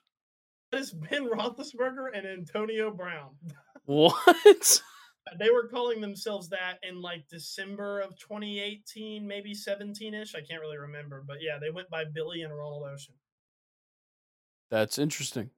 Where the fuck did it come from? No clue. All right, I gotta give two, and then we can be done. Okay, cool. One of my favorite ones in the UFC, Demetrius Mighty Mouse Johnson. Oh wow. 5'3", beast in the UFC. Okay. Love that nickname. And then Awesome Bill from Dawsonville, Bill Elliott. Oh yeah, that one's a good one. Fantastic nickname. Yeah, I like that one a lot. All right. Let's get into Do You Remember, and then we will get the hell out of here. Luke, do you remember January 31st, 2015? An NFL playoff game? No. The Philadelphia 76ers come to Atlanta to face the 39-8 Atlanta Hawks at Phillips Arena. The Hawks get the win 91-85. This was the last win of their historic 19 games won in a row. Wow. It's the fifth best win streak of all time in the NBA. So let's go through it real quick. The Hawks were not really seen as like a fantastic team going into this season. The starting lineup consisting of Jeff Teague, Kyle Korver, DeMarre Carroll, Al Horford, and Paul Millsap. Well, the entire starting lineup, I believe, maybe DeMarre Carroll didn't, but I believe the entire starting lineup made the All-Star game. Wow. They finished the season 60-22, got them the first seed in the Eastern Conference over LeBron and Kyrie and the Cavaliers by 7 games. Off the bench, they had Dennis Schroeder, Kent Bazemore, and Thabo Sefolosha, who made a huge impact. Paul Millsap was the leading scorer on this team at 16.7 points per game. That is not a lot whatsoever. Not at all. But a more outstanding statistic here is Kyle Korver shooting almost 50% from 3. Damn. It's crazy. Have you ever seen the clip where he made like 4 in a row? Yeah. Yeah. He was so good at off-screen three-pointers. Yes. It's ridiculous. But like this team was outstanding, and it all came to the worst ending ever. They played the Cavaliers in the Eastern Conference Finals. They got swept by the Cavaliers. Yes, they did. They were the first one seed to ever be swept in the playoffs. Really? Yes. Wow. They were the first one seed to I believe they were the first one seed to be beaten in the Eastern Conference Finals since for the last 6 years. Dang. And after that, they just really weren't that good. It all fell apart. Wow, yeah. But they're rebuilding now, I think. They are, but they really suck this year. Yeah, they're like a 500 team. Yeah. Just exciting to watch, but not that good. Yeah, but I'll never forget watching this 2014-2015 Atlanta Hawks team. They were so ridiculous. Jeff Teague too. Yeah, Iconic. man. Solid point guard. I like it. My turn? Yeah, go ahead. Hey, Grayson, do you remember Chelsea's 2012 Champions League run? Sure don't. Let me enlighten you. Group stage, Chelsea drew Bayern Leverkusen, Valencia, and Genk. Genk was a top team at Belgium at the time. Of course, now it's like Club Brugge and Anderlecht, teams like that. But Genk was good at the time. The group stage went like this: 2-0 Chelsea win over Bayer Leverkusen, 1-1 draw with Valencia, 5-0 win versus Genk, 1-1 tie versus Genk. Really surprising game there. Then a 1-2 loss to Bayer Leverkusen. Now, at this point, Chelsea are going into their last group stage game, and right now they're eliminated before this Valencia game coming up. Chelsea win 3-0 over Valencia, go through to the round of 16. Chelsea draw Napoli with Edison Cavani. First leg was a 1-3 loss in Italy for Chelsea, but they had that away goal. The second leg, Chelsea came back to win 4-1. That's a 5-4 aggregate. And I knew this was going to take a long time to explain, so I actually cut out what happened in this game. If you're a viewer listening right now, go and watch Chelsea Napoli in the Champions League of 2012. Insane 2 legs. Chelsea then draw Benfica in the quarterfinal. Now, this one was actually probably the easiest of Chelsea's entire UCL run this year. Chelsea won 1-0 in the first leg, 2-0 in the second leg. That's a 3-1 aggregate. Chelsea then go to the semifinal, Grayson, and have that infamous semifinal game against Barcelona. The first leg, Chelsea actually won 1-0. The second leg was a 2-2 tie, but Chelsea took an absolute battering the entire game. John Terry even got a red card, which would mean that he would miss the final if Chelsea were to go to the Champions League final. This 2-2 leg, of course, we all know how it happens. It gets cleared from a corner kick. Fernando Torres is the only one versus Victor Valdez on that side of the pitch, and he takes it around Valdez and scores in the Camp Nou, sending Chelsea to the Champions League final. In the final, Chelsea would play Bayern Munich in the Allianz Arena. Now, to put all the odds against Chelsea even more, Grayson, they were going to Bayern Stadium for the Champions League final that was chosen as the neutral ground. Bayern just happened to make it. The Allianz Arena was a new state-of-the-art at this time. So the Champions League final was going to be played there in Munich. Bayern,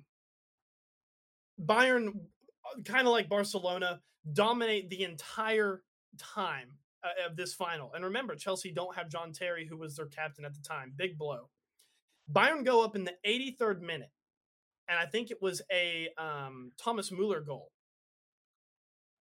And then Drogba scores that iconic corner kick where he runs front post, and just Neuer has absolutely no chance with the power that Drogba gets on this fucking header. And the 88th minute to send the game into extra time. As extra time is going on in this final, Drogba accidentally fouls Ian Robin inside the Chelsea box and gives Ian Robin a penalty in extra time. Czech saves it. Then it would go on to a penalty shootout, the first ever since Chelsea lost to Manchester United in 2008 in the UCL final. It was the first Champions League final that was going to be decided with a penalty shootout. And Chelsea lost that one horribly. Chelsea were about to win in 2008, and John Terry slipped and missed. And Manchester United, with that iconic team with Van der Sar and Cristiano Ronaldo, beat Chelsea in the Champions League final on penalties. Well, this one played out differently. Drogba scores the final goal, and Chelsea win in what would be Drogba's last game for Chelsea until he would return to the team in like 2015 or 16 or something like that. And Chelsea win their first ever Champions League in the history of the club against all odds the entire time, basically. I mean, almost got eliminated like 4 or 5 times. Wow. Yeah, I'll be honest, had no idea that they even won a Champions League. Well, we've won the one recently against Manchester City. Chelsea have only Oh, I do remember that one. Yeah. Okay, I do. The first one came in 2012 against Bayern Munich. Wow. Yeah, that's an insane run. Yeah, I know that was a pretty long story, but that's one of my favorite, UCL runs of all time. And of course, I'm a little bit biased, but that Chelsea team, it wasn't as good as Barcelona, it wasn't as good as Napoli, it wasn't as good as Bayern Munich, but they just couldn't lose. Yeah, insane run. Maybe I'll have to do one on when Barca won the treble. Yeah, that season was ridiculous. Maybe we'll talk about that at some point. Sure. All right. Anything else you got for the people, Luke? No, Grayson, I think I'm good. All right. Well, I do want to remind everybody, go visit the subreddit. Right as soon as we're done recording here, I'll post the topic here so you guys can give off your top 5 nicknames. And once again, if you're listening on Apple and Spotify, 5 stars. Make sure you follow the podcast. YouTube, like and subscribe. Make sure you're following on all the socials. Look out for everything we've got coming. That's going to be it. We'll see y'all next week. We'll lick your windows. What was that? I said go check it out or we'll lick your windows at nighttime. Yeah. I'm not going to, but Luke might. I'm crazy enough to do it. All right. We'll catch y'all next week. Peace. Peace.